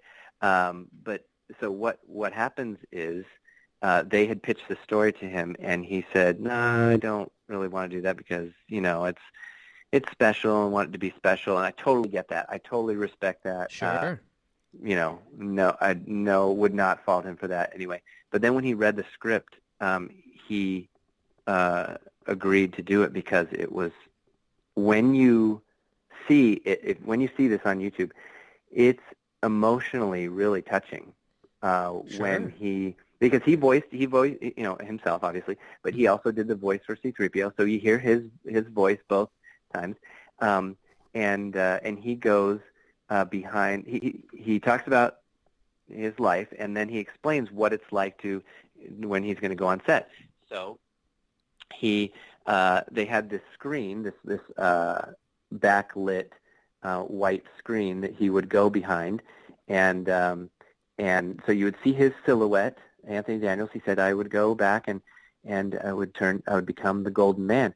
So you see his silhouette, the light goes down, and the light comes back up, and it's C-3PO's silhouette. Ooh. And so then C-3PO comes out, and then and C-3PO says, "Hello, I am C," and then Anthony Daniels comes out and goes, "3PO," and then we're surprised, and we talk about, you're really well known in this galaxy. Oh, well, you're really well known in this galaxy, which is funny because it's him doing both of them. But right. But anyway, he talks. 3PO goes on about it's hard for humans to understand machines, right. And that how could Anthony Daniels, a human, know what it's like to be a machine? And he's like, well, I have some experience, and so it is I'll try and send you the link, but it cool. is by the end, they become counterparts because they're finally meeting each other for the first time. and they have a nice warm moment, but then 3PO has to run off because Star Tours requires his assistance, and you wouldn't want me to be melted down now, would you? And so anyway, then they have to rush off, but you see the silhouette behind the screen, and then the light goes down, and then 3PO is gone. That's so cool. So to do this, we did this show 6 times, and Anthony Daniels and I did the rehearsals. Not in the I wasn't in the costume, but it's just him and I on the stage doing this rehearsal. And when we first got together to do this, he was very focused on the show and trying to read it and understand it. So we didn't talk at all, even while we were doing the rehearsal. And I'm just being professional. I'm not, even inside I'm kind of freaking out a little bit. Sure. Super excited, but I just just stood back and let him do his thing. And when it was my part, I would go up and do my part. And then so we did 2 shows like that, and without talking or not even introducing me or shaking my hand or anything like that. And I think he was just really focused on being preparing for this and maybe. But anyway, so then after the second show, he just goes, without introduction or anything like that, he says, again, we've met twice before, but he has met a lot of people, a lot of fans. Oh, yes. And so, I thought maybe he didn't remember me. But anyway, so then after the second show, he just goes, he comes up to me and goes, hey, Chris, I want to work out some timing with you. I want to make sure that I do something at the same time you do, that we do something at the same time, so we both look out at the audience when there's this joke, and then I want to work out this other thing. And I was like, oh, yeah, sure, great. But, inside I was like, okay, we're working together now. That's right. So afterwards, his wife was very sweet to me and told me how the job that I'd done was very good, and he wrote a little note to me and said, "Well done, Chris," and signed it, Anthony Daniels, which I treasure. But and we've launched airplanes together and Disney shows and museum openings, and anyway, and that's just the live stuff that we've done in person and together. But the rest of it is that he has done the voice, and I do the creature work. Yeah. And there's so much more I could talk about. That would just take up too much time. But I really appreciate that we got together and we were able to talk about this stuff, because it's something I love doing. Dude, absolutely. I'm one of the multitudes of people that really enjoy the work that you do. And it's pretty great that you're you're Anthony Daniels' real life alter ego. So well done. Well, thanks. It's amazing. Thank you. amazing. I can't tell you how much I appreciate your Thank time, you so man. much. Truly. Oh, yeah. Oh, gosh. I appreciate it. I loved, like I said, I loved that interview you did with Details, and because it helped me get to know him a lot better. We had been writing back and forth, but to be able to hear his voice and hear his experiences, it's just a real treat. So thanks so much for the work that you do. Dude, thank you. That really means a lot. We are definitely having you back on, by the way. I mean, I don't know if you knew that, but it's in the unwritten contract. If you have a good time and don't realize we've been talking for 2 hours, you kind of are morally obligated. I don't know if you knew that. I'll come talk about anything. We can talk about it. You can talk more next time. Dude, absolutely. Where can people find you online? I'm on Instagram at Chris F. Bartlett. Sweet. Chris F. as in Floyd. That's my middle name. Oh, and Twitter, same thing, Chris F. Bartlett. What else? That's pretty much all I do right now. I'm not even on Twitter that often. I just Instagram, I think, is my jam. So it's quick, it's simple. I find I can be in contact with all my friends on there, so that's what I use. That's how I found you. That's how That's I got to hear Dee's podcast. So that's really pretty much all I have time for. That works. Works perfectly. I love other Instagram stuff, as well. yeah. But this was great. You're Okay. awesome. Oh, thanks, man. You're awesome. Stop it. All right. Go Well, on. let's get together again soon. Yes, yeah. Let's get together again soon. For sure. And...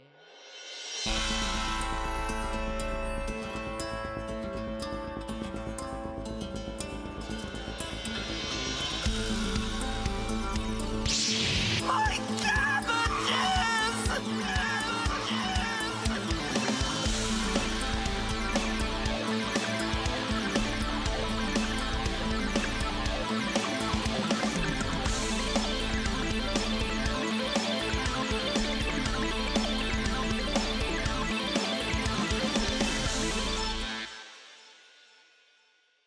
Hello, friends. Thank you so much for listening to this episode of The Interesting Podcast. If you enjoyed it, stop by iTunes, give it a 5-star rating. It really does help push the show to the front of the algorithm so that more people can find it. If you'd like to follow me, I'm on Twitter, Instagram, all that stuff as Jedi Brian. If you'd like to follow the show, it's @Pod of Interest on Twitter. So until next time, be well.